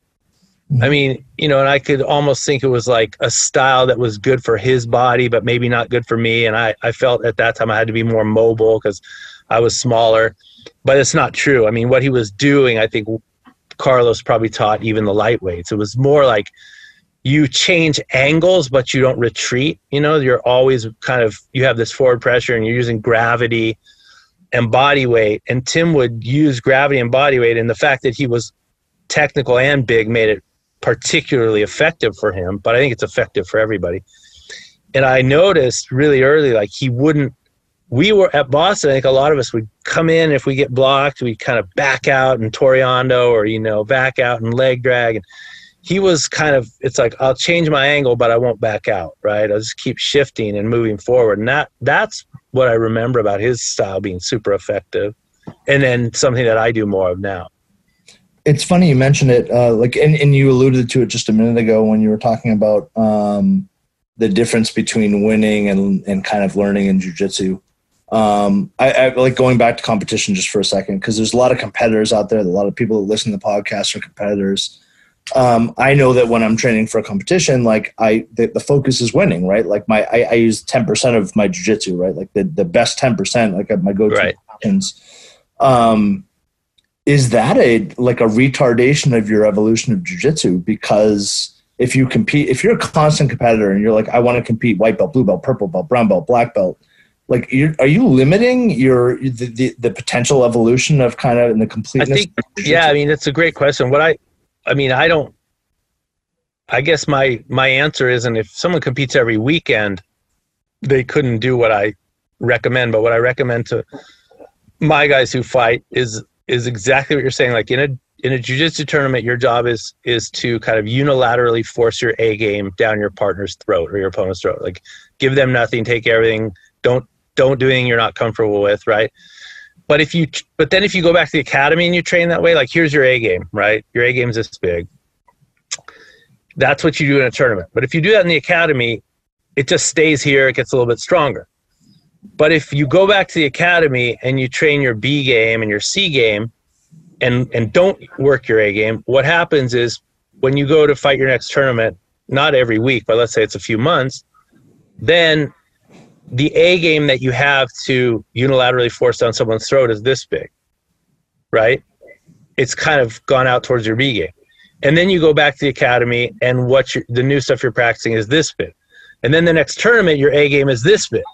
So your strategy is always the same, which is take your A game and ram it down someone's throat and give them nothing. But in the gym, your training in jiu-jitsu is to work on your B game and C game and fold them into your A game so that you have more and more things to smash people with. Does that make sense? It makes complete sense. Yeah. And so I work on all my weaknesses in the gym and then try to do only what I'm good at in a fight. Imagine, I feel like this is like, a father talking to his son, you know what I mean? Like when you're 15, you won't listen to anything anybody's telling you. Right. You're talking about, I'm winning every tournament I compete in. And it's like, nobody cares who the white belt world champion is. Like, nobody cares. Like, be like, develop your jiu-jitsu. And it's very hard to tell young people to do that, to set their ego aside. And we all, it's the biggest cliche in jiu-jitsu, right? Like, check your ego at the door, but not a lot of people really do it. And it's hard to do. And as like we've trained more, it becomes a little bit easier. You're like, you start the techniques you decide to use, like your tool set, your finishes, like, well, I can now do this. You know what I mean? Which is something that Rickson like prides himself on, that X choke, because you can get anybody with it, right? Like, I don't care who you are, I'll get you with it. You know what I mean? Not this really crazy, game that like leads to all of the basic positions in reality. But it's so hard to teach young people to drill that completeness. Something like maybe I didn't have, because surviving with you animals on the mat was not an easy thing to do. I came up getting the shit kicked out of me by you and Nate and Kenny and Keith and Pat and Pags. You know what I mean? It was about survival, but that it's fun. It's a fundamental of teaching, and it goes beyond what you teach as far as techniques that day. It's like, here's your philosophy for learning. And I think yours is a little bit more directed and a little bit more polished than a lot of schools are teaching. Yeah, the other thing, it's taken a while, but I feel like it is now. But the other, and that doesn't mean everyone listens to me. Like you said, they don't want to hear it. But the other thing is that I think, like, when someone says I'm a white belt world champion or blue belt world champion, I think that can be the worst thing for your jiu-jitsu, because the kinds of things you can do to win at white and blue belt, you can win at white and blue belt with speed and strength and aggressiveness and power, instead of good technique. At purple belt, that'll start to even out, and at brown belt, and especially like by the time you get to brown and black belt, it's like, look, everyone is on steroids. Everyone is young and strong and aggressive and has cardio for days and strength for days. And so it's only going to be your technique that's going to set you apart. And so I think, I used to think jiu-jitsu was awesome because you could it's not like boxing. I mean, you can spar on day one and not get hurt and everything. But these days, again, back to Rorion, I think he had a lot of really good ideas. And like, if I were running a commercial school, I would run some version of a foundations or on-ramp or Gracie combatives program and not have people sparring until they actually, knew kind of what they were doing in each position. And then when they did spar, I'd do a lot more position sparring than free sparring because, you get in a bad position and you bench press someone off you and, you pretend it never happened. And that works at white and a little bit at blue belt, but later that's like you're just getting armbarred all the time or you're getting injured. I think it just builds a lot of really bad habits that emphasis on results versus technique from early on in jiu-jitsu. I think it's kind of your question, Jay, though. I think it's the beauty of jiu-jitsu is that it's self-correcting. If you just focus right here, you're going to get exposed over here or over here, and your circle has to widen. If you're training with good people, they will expose you. And because I think I run into this a lot. Should I focus on one thing for the next 3 months, or should I do everything for the next 3 months and just, and I don't think there's a right answer. There's a time for both. But when someone's beating you with something that you're like, what did they just do to me? Or I know what that is. Why couldn't I stop it? You're going to go work on that area and get better in that spot. So if you go compete and you dominate everyone, great. But as you go up the ranks, John said, white, blue belt, world champ, you're going to get to brown belt. And people are going to be doing things that you have to have addressed those problem areas, or you're going to run into the problem no matter what. And the essence of the topic, bringing it up, is because I don't even think it was formally a question. It's kind of like, here, like, what do you think about this? But you see a lot of people get to blue belt and purple belt level, and that ego gets in the way, and those are people that end up quitting because they're not winning. They're gonna win, and that ideology, that philosophy of training is if we can figure it out how to drive people towards it early, they're not going to be concerned with that about, there's a number of guys at Port City that are like big, strong, powerlifting athletes. So like, yeah, you're not going to beat on that guy. You guys started on the same day and you're 125 pounds, but you can't quit. Like, you can't measure yourself against the progress of someone else. You measure yourself against the progress of yourself. And that, Nate, I've seen it a million times. Like, you know what I mean? You get the right people together. You like, I want to bring Jimmy in and Josh, and like, yeah, you're not going to win all the time with a group like that. Those are really, really tough people.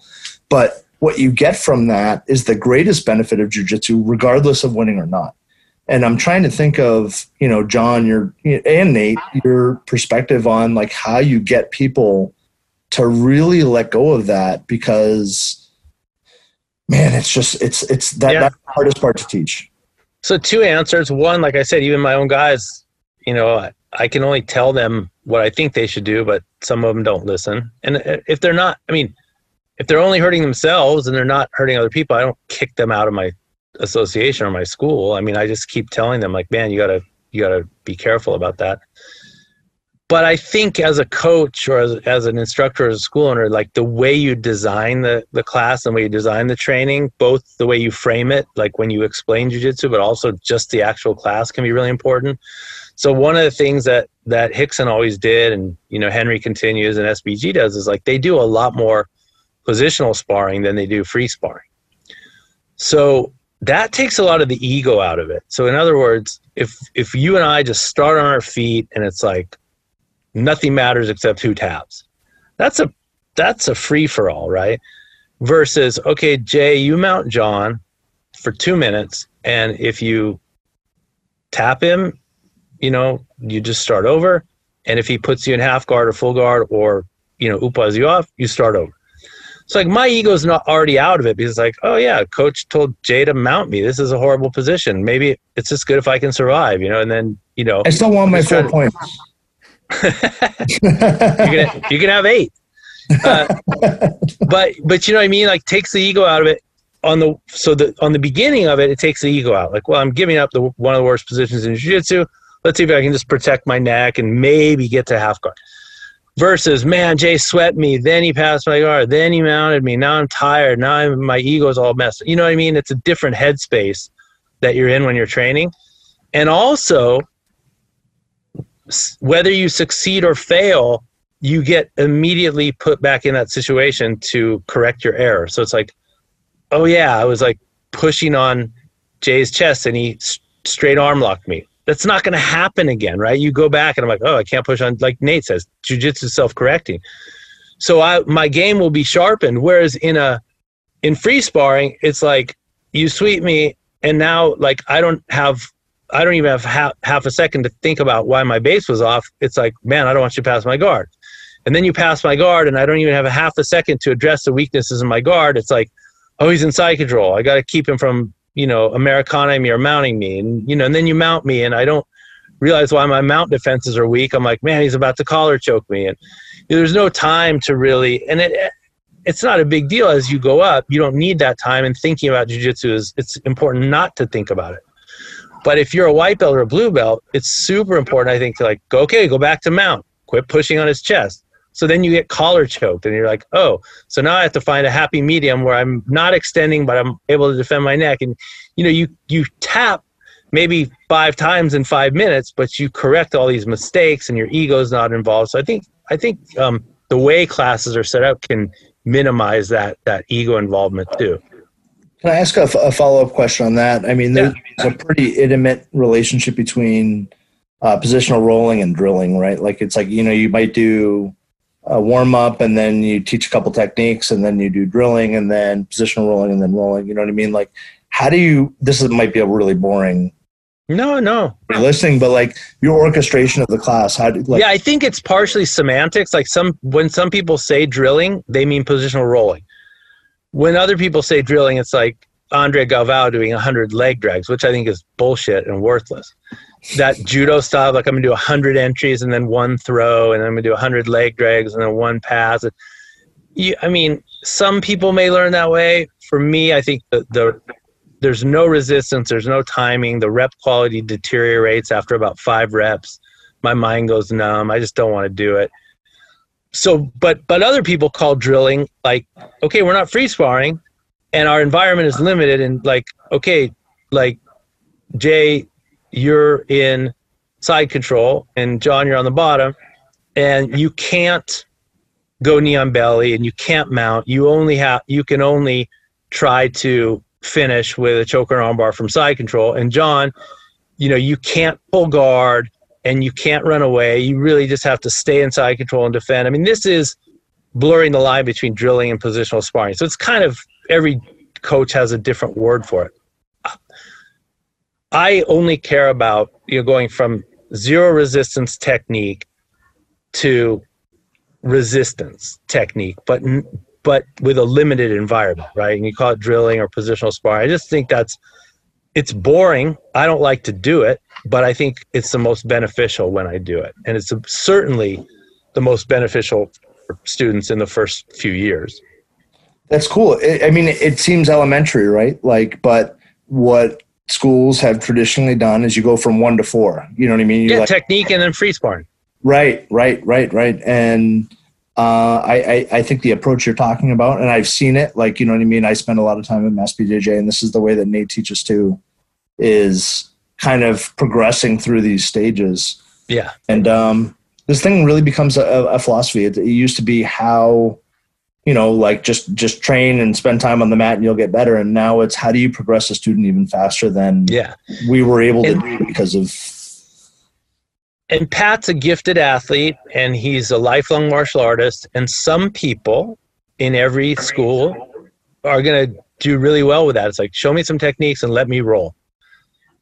So what you'll get is the top 25% will be awesome. They're natural athletes. They'll never give up. They think about jiu-jitsu in the off hours, but 75% of people will be lost. It's like, you just showed me a kind of involved sweep from half guard, but I suck at half guard. And now I'm about to spar with this guy who's bigger and stronger than me. So I'm never going to go to half guard. So that class is just lost. It just kind of evaporates into thin air because the 30 minutes of sparring, I avoid half guard like the plague and just forget what I was taught, I just think it's a really unideal way. Going off that though, it's like, Jay, is what because I know I do a lot of positional wrestling, and just like John said, if I teach something in class, I want people to feel it 15, 20 times rather than maybe one time in a roll. And there's so many times where I can see the guys looking at the clock, like, and they're like, hey, there's 15 minutes left. Are we going to wrestle? I'm like, you are wrestling. Like, you're wrestling right now. But I know they want that. And so, like, I'll probably give them 3 5-minute rounds or 1 10-minute, whatever it would be at the end. Like, they want that free roll, even though it might not be the best. And it's funny because Me too. I know right. We all do. No one wants to be on the bottom of side control the whole time doing that, but it's where you're getting good. Right. But in a class where you have a lot of people that come in, and I always remember, like, John, you, Patrick, and myself and Roberto used to go up to the gym and lift up above, and then we'd come back down to Roberto's and do class, and he'd always have us run in a circle, 50 push-ups, 50 sit-ups, 50 jumping jacks, and I'm like, why do I have to do push-ups? Like, I just lifted up there, and he's like, because everybody else needs to do the push-ups. I'm like, who cares? Why do we do this? And he's like, because Nate, some people only come in here twice a week and this is all they do. This is good for them. And if you don't do it, they're not going to. And I look back, I'm like such an idiot. But no, I had the same thing. Yeah. Right. But you have to do a class for a lot of people. They want that free roll, right? But you're right. Like, Jay, when you come down, we'll either set matches up or it's, okay, Jimmy, you're on top of Jay. Every time you pass, go back. If you sweep them, Jay, go back. Right? We'll set certain things up. Or like, what do you think is going to happen in this? And look at all the MMA fighters. Look at like Faraz back in the day and the guys, GSP and those guys up there. They were the ones that I remember that they weren't just beating the crap out of each other and doing full rounds, beating the shit out of each other. They were like, okay, get him on the cage, take him down. He's down, get on the cage, do it again. He gets out, put him back in the cage, do it again, right? You pick your points and you rep stuff out so you get better at those moments. And I think that, as you said, what do you do with the high level guys to get them better? That is what you do with them. But in a regular class, for the people that come there twice a week, they have to wrestle a little bit. Oh, right? It can be too boring. Yeah, for sure. And you're not training pro fighters, and it's a customer service thing, and you want them to leave having had fun and everything. But yeah, I still juggle with it, and I still always end with a few rounds of free sparring because everyone wants to do that, including me. I remember Hickson. I was at Rodrigo Vaghi's when Hickson was there, and this is in the early 90s, and someone asked how much they should be drilling and how much they should be sparring, and he said, it depends where you are. And he said, like, a white belt should be drilling all the time because you're not going to get much out of sparring. And he goes, and a black belt, they can go to whatever position they want most of the time when they're wrestling, so they could wrestle all the time and get whatever drilling they need out of it. And he goes, but a white belt probably doesn't want to just drill all the time, so you got to let them wrestle and have fun, right? You got to have fun with the work, but that was his philosophy on it. I think it's spot on. I'm wondering if they didn't get. It's just a guess, but Ben Askren made a post last year about this, and I think wrestlers do this all the time. Yeah. And I'm wondering because it doesn't seem too much like judo based. And I'm wondering if this isn't another thing that Holes got from Bob Anderson and other wrestlers and introduced into Gracie Jiu-Jitsu, and that Hickson got it from Holes. It wouldn't surprise me. So I don't think it comes organically out of judo. I haven't seen this really as a part of a judo class that I've ever been in. They seem to be more like that. What they call drilling is like 100 entries and one throw, and then they go to randori. They spar. Yeah. And I think that's more like Gracie Barra is more like that. Alliance is more like that. So I don't know. Most jiu-jitsu schools, at least until the last few years, maybe they've gotten smarter. But most jiu-jitsu schools, it was 3. Maybe related, maybe random techniques, spar, repeat. Yeah. And it's funny, like you said, I think we thrived in that environment, but there were a lot of people that left. There were a lot of people in those days that left. And I think when in the same way you were talking, because I was thinking of moving out to train with and live with Hickson, because I had been going out when he was in St. Louis and training with him. And I decided to come home, met Roberto. It's so funny because I met the guy in Waltham as well. Maffey, yeah. Bill Maffey, because he was under Hickson. I was like, oh, a Hickson blue belt or some black belt I've never heard of. And immediately when I met Roberto, I'm like, this is the guy that I want to train with. And I really didn't like Maffey. Came off a little kind of crazy to me.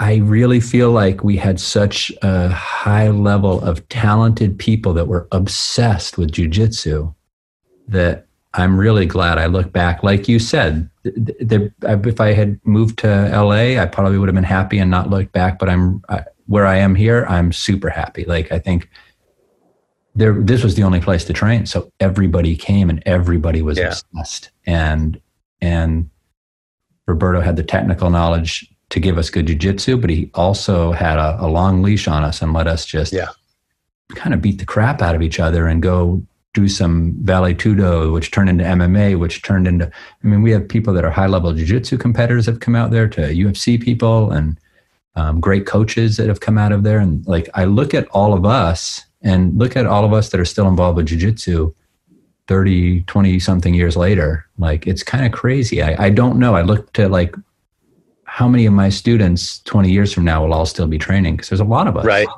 Yeah. Yeah. We were all crazy for it. And we've all stuck with it for a long time. And that's, I think of that. And like a lot of the questions that I've asked kind of lead back to this point. You know what I mean? You think about from a business perspective or a development perspective, you got to give students a little bit of what they need and a little bit of what they want. Right. But it's very difficult to defeat your mind and your heart because of the way we came up, right? And you desire to kind of put yourself back in those positions. Mm-hmm. I want to kind of recreate those training scenarios that I came up with because, my heart swells when that happens. You know what I mean? I desire that. And I care so much about the people that I came up training with. And they were my foundation and they're my world. It's part of the reason we're on this podcast today. These people on the podcast are like really important to me. And it can be self-defeating because there are better ways out there now. Yeah. Well, I have one for you. It just came to mind as you were talking, Jay, but Romulo Barral came to Korea and did a couple of seminars. And, I watched him compete and, he's like this big hulking, he's thin, but he's just looks like a bodybuilder and he's obviously like a pro athlete and everything. So I was like, people have seminars. I can usually go for free in Korea, and so I went, but I wasn't expecting much. And he was a really nice guy and a really good teacher. And so we were talking afterwards, having dinner. I was talking to him and I'm like, man, it's like, I really like the way you teach. And it's like, I was expecting you to be more of an athlete. Because other I won't even name any names, but other famous people come through, and it's like, okay, I know how many gold medals you have, but you're a horrible teacher. I have nothing to learn from. Even for free, I just don't go to their seminars anymore. And so like and he was super cool, and we were talking, and he's like, my competition team is voluntary, right? Like no one has to do it. If they come in, it's like going to be the hardest training of their life, and there's no quitting. And like he just trains super hard with them. And Romulo drives like down to Orange County from where he's from. It's like an hour and a half each way to do wrestling with the Doughboys or someone. He's just like obsessed with his training. It shows, right? But he's like, but I also have a really good commercial school. And he's like, if my competition team guys want to come to the normal classes, they know that they're just helping me teach. They know they don't get to thrash anyone. They know that the training's going to be calmer. If they do anything like that, I'm kicking them out of my school. So like that 2-tier system, I think, is the way to go. Because not only there will be the 10% or 20% of guys who want that training and will thrive with that training, but you just can't make a school like what Roberto was saying. Some of these guys only train 2 days a week, Nate. They don't do anything else. You can't make those guys train like they're going to the Olympics. They'll just quit. So Romulo thought it was just like totally normal. He's like, yeah, you have a competition team, and no one's forced to do it. So anyone who's there, you can do whatever you want to them because they're volunteering for it. And then you have your school, and that's about learning, real technical, smooth refined jujitsu and take off the intensity, take away the chance of injury. And some people you'll get, and this is the great thing about jujitsu, unlike, like in America, like I want to play football or I want to wrestle or whatever. If you're not ready on day one, you get cut and you never get to learn to play football. You never get to learn to wrestle because you're not already big enough and strong enough. Jiu-jitsu, you can be just the worst, like most deconditioned, uncoordinated person. But man, if you don't quit, some of those guys in 5 years, you're like, I don't recognize you anymore. You're like a little nerd killer now, And so like Romulo doesn't even know if the guys who would quit in the first 3 years, in the fourth year, they might be on the competition team wrecking people, So I think it's a good system to have. It's like how it says, it's not who's best, it's who's left. Yeah, absolutely. I think the other thing that does is it gives the people that need jiu-jitsu the most the opportunity to learn jiu-jitsu, Absolutely. And I don't think I really got that until I got older and was teaching for a long time.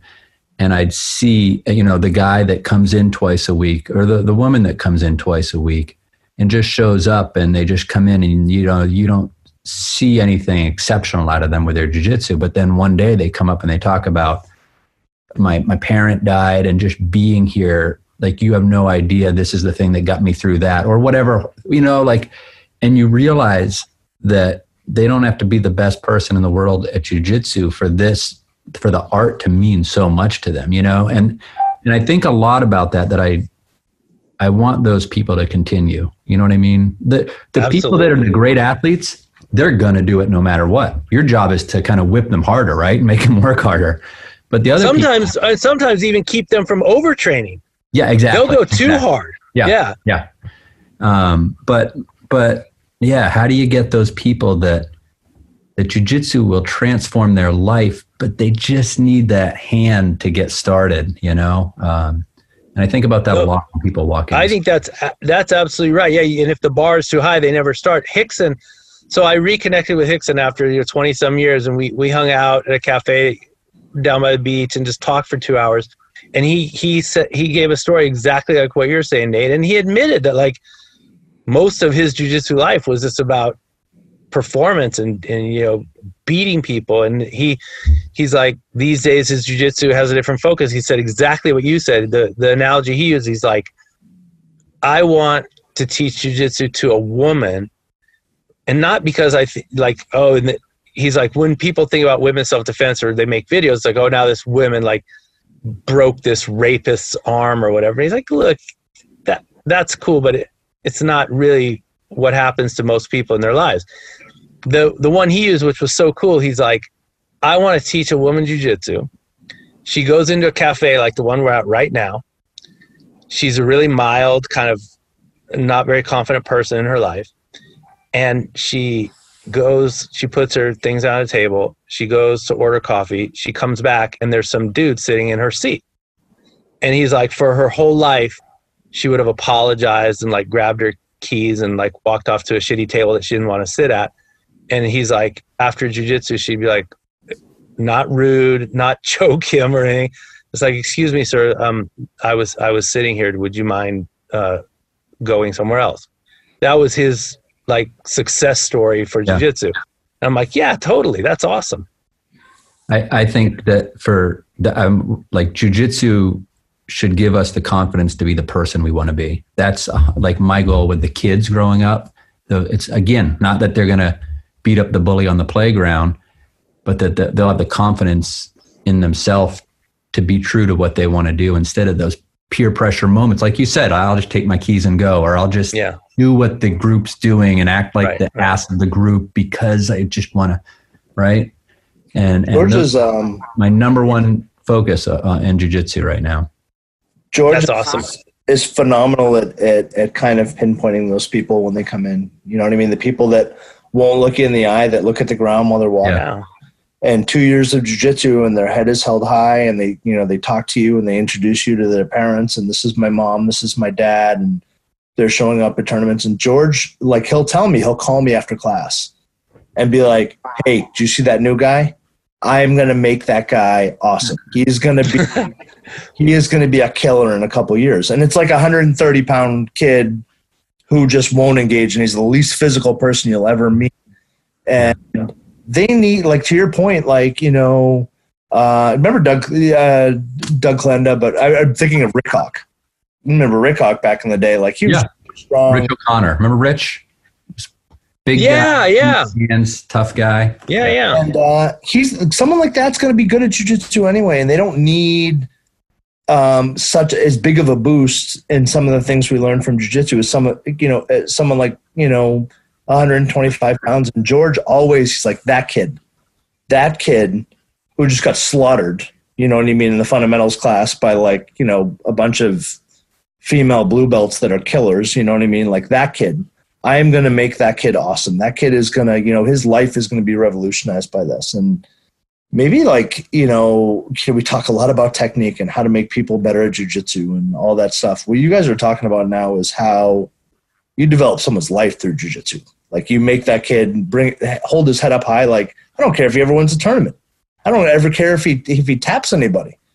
I mean, he pulls his head out and, like, you know, pushes his shoulders back and he has pride in himself, like, or herself. What else is there? Yeah, no, there's a couple guys that I'm thinking of in Korea at one of the two main schools that I teach at. One guy admitted it took him like a year of doing jiu-jitsu to even admit it. But even now he's super timid, but like, he just got his brown belt. He is there every day. But he admitted to me and to the head instructor, he's like, I walked by this school for 2 years trying to get the nerve up to walk in. It was like on his way to work. And if he had walked in and we had been like, okay, put on some boxing gloves and try to take me down or whatever and punch him and choke him out, he's gone. 1 day of jiu-jitsu, never train again. He's been training consistently for like 8 years, awesome brown belt, best partner for like new people or women who are a little bit timid, you know, just the awesomest dude in the whole gym. But it took him 2 years just to walk in the door. And so, like, you don't know how hard it was for people to even come talk to you, let alone put on the gi and have someone try to choke him or armbar him. And so, yeah, I think the art or the key is, like, how do you let all those people train without ever watering down jiu-jitsu? And I think it's doable. I think it's totally doable. Yep. And it can be, you know, you flip the script a little bit, it can be equally as hard. You get someone that's physically gifted, but you don't know what they've been through. Right. You know, when they come to the door with a lot of baggage and a lot of stuff. And sometimes they're the most difficult people to kind of handle, but you know they need to be there. And you're going to teach them a lot of stuff on how to behave, but, like, I know you need to be here. Yeah. Man, it's like there's a pretty emotional discussion about, like, how you go about sharing something that you've spent so much time with, and you try to strategize and philosophize the way that you're going to actually kind of put it out there. And because it changed all of our lives, you know what I mean? And it's such an important factor, and everybody gets something a little bit different. You know what I mean? You don't know what everyone's dealing with when they come in on the mat, and you realize what they need. And it's like, I think about that. I'm like, how do you structure a curriculum to address all this stuff? It's overwhelming, I think. Yeah. I mean, I think the Gracie Academy and SBG have done the best job that I've seen. I don't have the time or energy or inclination to look at every single jiu-jitsu program out there, but I think those two, like, have a really gradual and really commonsensical kind of on-ramp, like, super low bar for entry, but super high standards, and just, like, giving people only what they can handle, but progressively increasing the resistance and difficulty in a really logical kind of way. Yeah. I think it's important, rather than just, I mean, the way we learned, it's like, okay, you know, here's a couple chokes, and the next day it's like, here's a guard pass, the next day here's a foot lock, and the next thing, you know, it's like, stay for 10 years and train all the time, and you probably get good, but it's not the best way to do it, right? How did you kind of cross paths with Matt Thornton? Steve Whittier brought him to Boston for a seminar. So I was a brown belt, probably just months before I got my black belt. I think it was probably 2002. And Steve Whittier was running his own school. And Matt, I had seen, the internet wasn't as developed, so I was still reading like Black Belt Magazine and Inside Kung Fu and stuff. And Matt was writing a lot. And we had pretty similar backgrounds of having done some Jeet Kune Do and been disillusioned with it and sort of landed on Brazilian Jiu-Jitsu. And he was writing a lot of highly critical articles about, the way a lot of people were training and highly, praising articles about jiu-jitsu. And so I was like, yeah, that's basically how my development went. So I kind of liked everything he was doing. And then Steve Whittier wanted to bring him in for a seminar. And back then, I don't know how it is now, but it's like, would be whatever the cost was for Saturday and Sunday, and Matt would do a private on Friday with the host and one other person. And Whittier's like, hey, do you want to do the private with Matt? And I'm like, yeah. And we actually did it at Roberto's downstairs. We all met there. And we just talked and rolled and did this and that, and we all got along really well. And then the seminar wasn't at Roberto's. He got it at some other venue. He rented some place. I forget. But we did the seminar, and I told Matt, hey, I'm graduating in a couple months and I'm moving back to California. And he's like, where in California? I said, Chico. He said, my dad's in Chico. And so, so I moved and I had an academy for a year in Chico, and he came down, and then I went up to camps in Portland, and, just kind of pretty organically we got along. And, Roberto, if Roberto had some kind of organization at the time, I probably would have done that, but Roberto really didn't. It was just kind of like, here's your black belt. So yeah, just worked out that way. And I faded in and out of SBG when I was kind of moving back to Korea and busy. But then from about 10 years ago or so, they got more, and they weren't that organized. They got more organized. I got more into it and closer with some of those guys. But, every time I'm back, I still make it a point to see Roberto. I have a standing invitation. I haven't had a seminar in Korea that I've hosted yet. All these famous guys come through, and I can go for free, but I've never hosted anyone. And Roberto has a standing invitation to be the first guy, and he's like, yeah, man, that's good. But then how about this May? Well, maybe next fall. And okay, Roberto, how about this fall? Well, maybe next spring. So he hasn't taken the invitation, but he knows, like, he has the first invitation before anyone from SBG or Henry or anyone. So, like, there's no question that, he's my main coach for purple, brown, black belt, except for blue belt. So it's so interesting because, Roberto was like such a really important part of a lot of difficult times for a lot of people. And like such a great part of all the good times too. He's so difficult to pull in the limelight, right? Like he doesn't want credit for anything. Yeah. You know what I mean? And it's like, hey, come do this. He doesn't want to make a big deal out of anything. And I'm like, hey man, like what you've done is like really important. It's really like, he doesn't even care about like, the stripes on his own belt or like, you know what I mean? Or the notoriety of having someone mention his name when they do something important in jiu-jitsu, even though he was the foundational element for those people. He could care less about any of that stuff. He like just cares about his people. It's like, hey, if you have a black belt and you want to open an academy, like let me know what I can do to help. I'll help you install mats. You know what I mean? And outside of jiu-jitsu, I feel like he's like kind of an inspiration of how I continually want to behave in this thing. Yeah. Super, super good guy.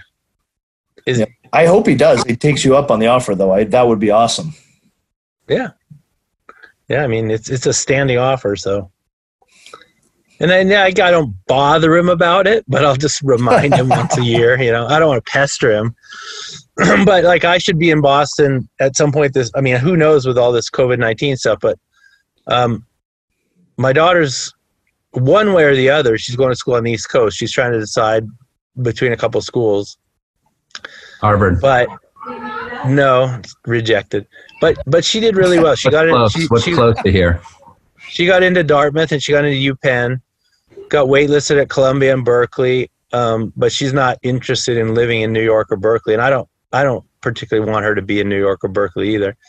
So it's gonna be UPenn, which is better for her. She wants to be an art major, and they have a ton of classes. and better jujitsu, or Dartmouth, which is just, cool liberal arts college. But either way, we're going to, if assuming she doesn't take a year off because of COVID, we'll be getting her moved in whenever, August, September, and I'll definitely just come right to Boston after that. You going to make me a wallet?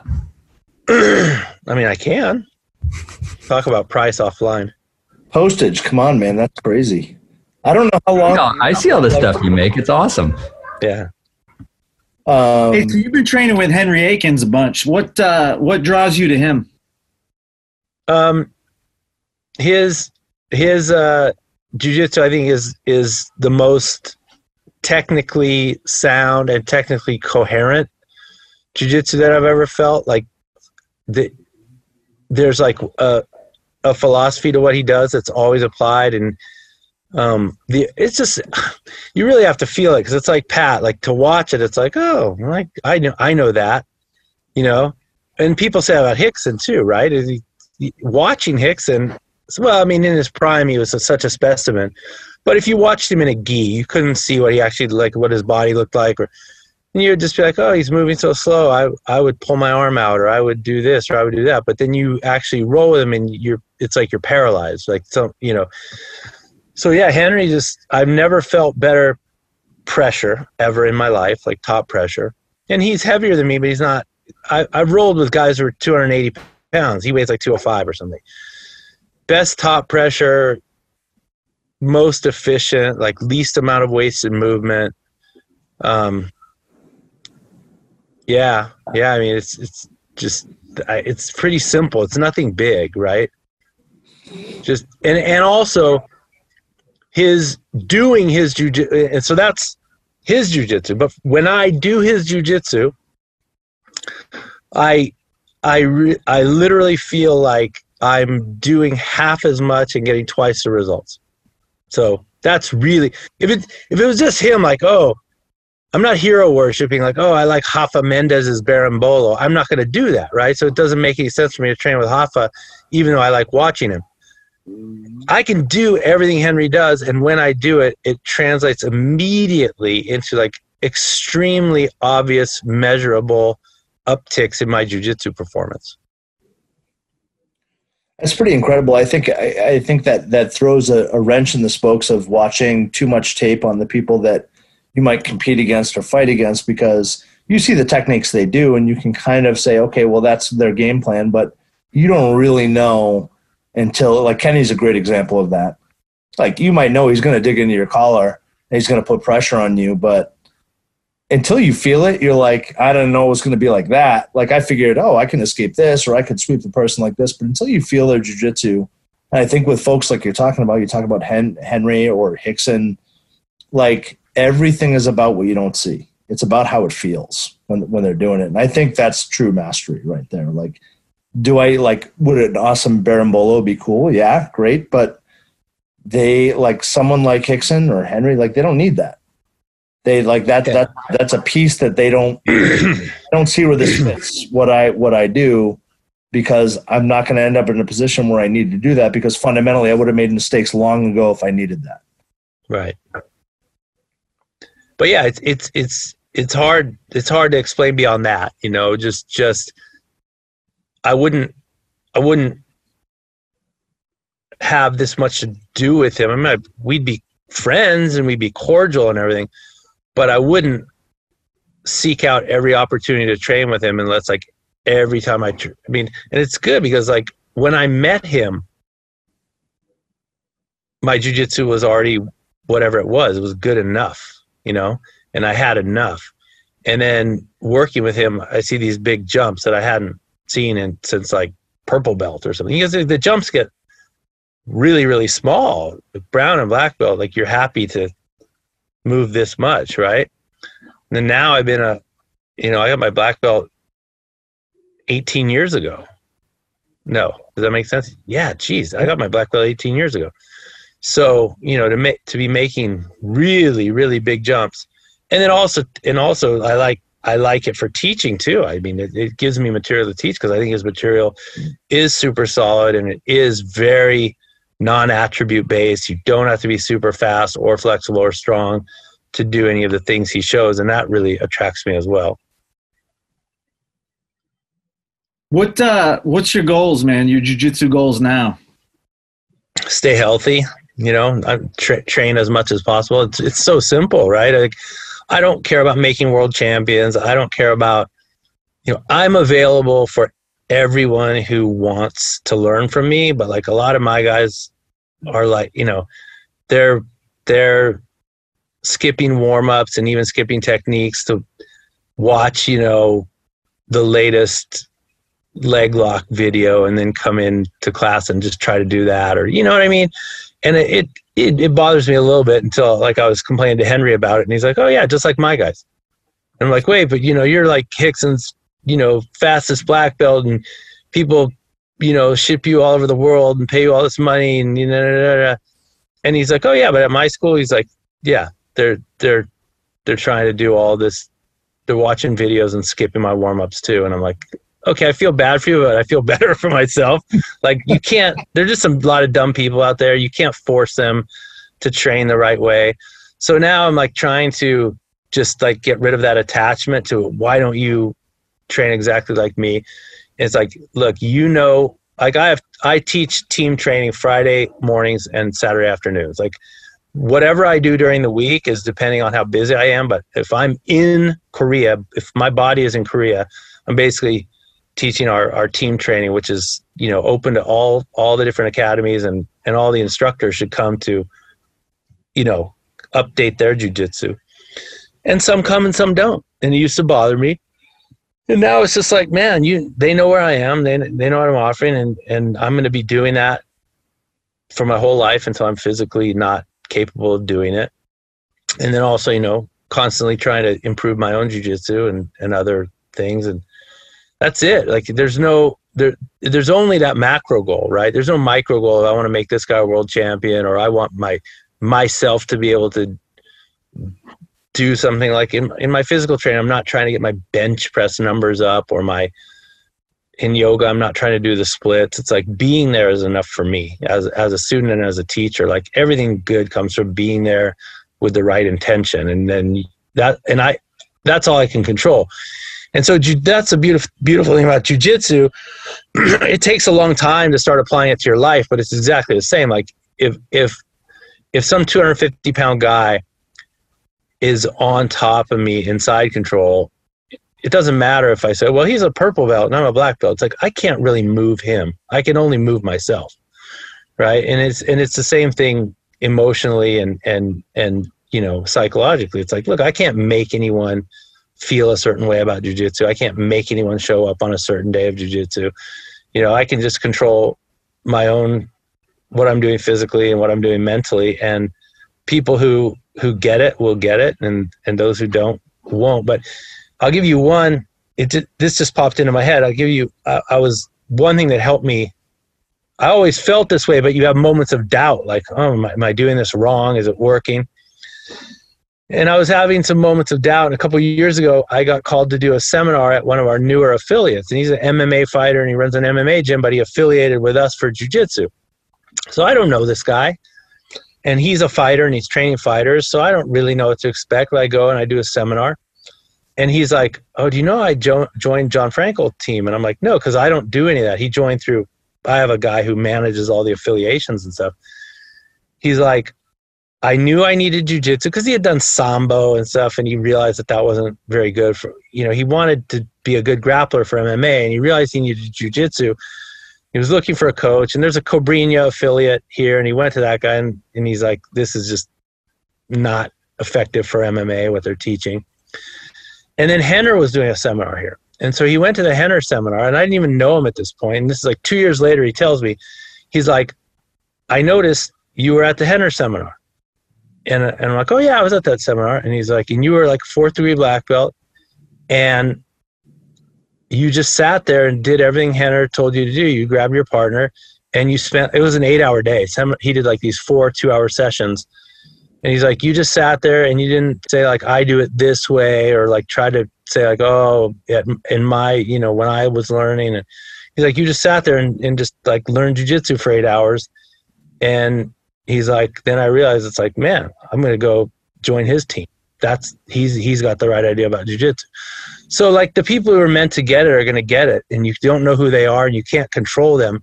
But I'm just out there doing what I think is natural. I'm not acting. This is how I really believe people should act and train. And then the people who get it, they're going to get it, you know? Dude. When is the next John Frankel East Coast US tour? So it should be late summer once I get Anna into the dorms, you know? I'll make the rounds. Yeah, man. We have to get you to Port City. I'd love to.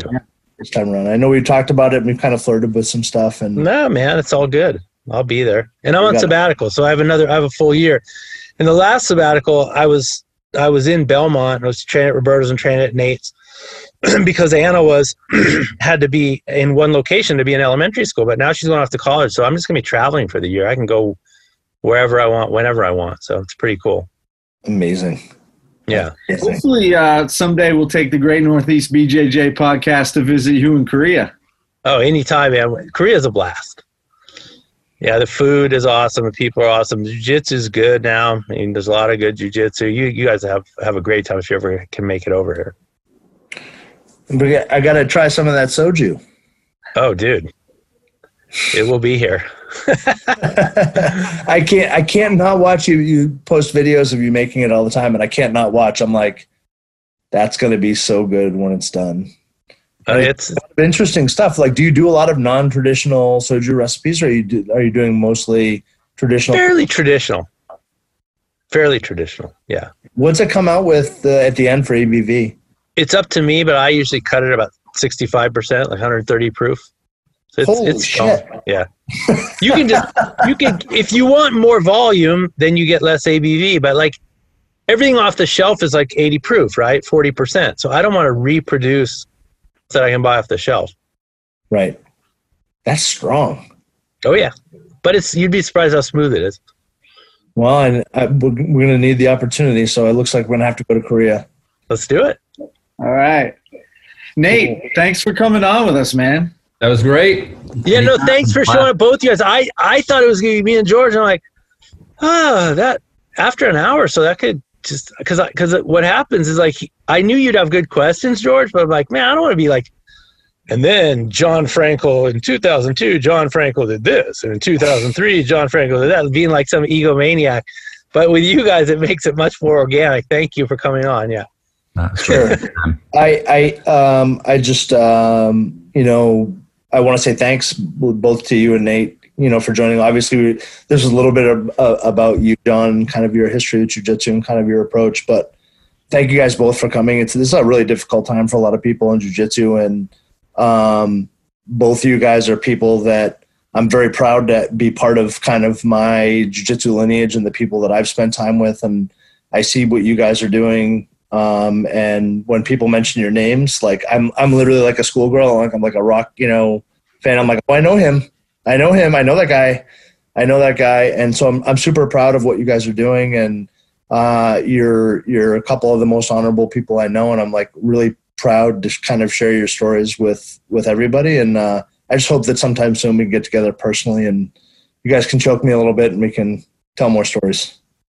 Yeah, man, I feel blessed that you guys are all running schools. Like when I do wind up on the East Coast, I can just like, hey, I'm in Cambridge, boom, going to Nate's, or hey, I got a car in a little time, going to Port City. It's like if you guys were just like working at banks or something, it'd be like, oh yeah, we email each other, but I got nowhere to train, So thanks for keeping it going over there. Absolutely. I can't wait till this thing's over, man. It'll be exciting, for you to bring your daughter to and spend some time with you. That'll be killer. Yeah. And well, like about COVID-19 and everything, like it's Chris Howder. I mean, it's who's left. I mean, it is jiu-jitsu, right? It's boring as hell and we all want to be training. But on the other hand, it's like that idea, like who's left at the end? Like who doesn't quit? Controlling yourself. You can't really control external circumstances. So, we'll be talking 5 years from now and this will just be like, oh yeah, remember, and it'll seem short, Right. I'm hoping that way. So anyway, guys, thanks so much. I appreciate everything. I'll see you guys all soon. Be well. Give your best to your family, my best to your families. And, John, also anybody you want to, like, do you want any website or pump or, like, you know what I mean? Obviously your own jiu-jitsu school, but like, oh no, like everything I'm doing right now is in Korea. So like I've already said, like in terms of like worldwide resources, you know, I think SBG, Henry Akins, Gracie Academy, in terms of like online curriculum and things that you can really follow, those three are the ones that make sense to me. And I've put time and energy and money into like Marcelo and the Mendez brothers just to see what it was. Like I wasn't just like, that's not for me. That's too narrow-minded, right? But, you know, it just the ones that really I kept coming back to and seemed like the best technical jiu-jitsu and the best philosophical jiu-jitsu. I think those are the three that I really keep coming back to. Everything else I do is kind of local. There's no reason to plug some local yoga school in Seoul or some local kettlebell school in Seoul or anything. But yeah, they're all cool, and I'm glad they're here though. I think maybe go check out John Frankel, BJJ, and Seoul, Korea. Maybe go train with that guy. I hear he's pretty good. We'll have fun. Seek him out. Thanks, you guys. Thank you. Thanks very much. Later, Be well, guys. Thank you. You guys, you too. See ya.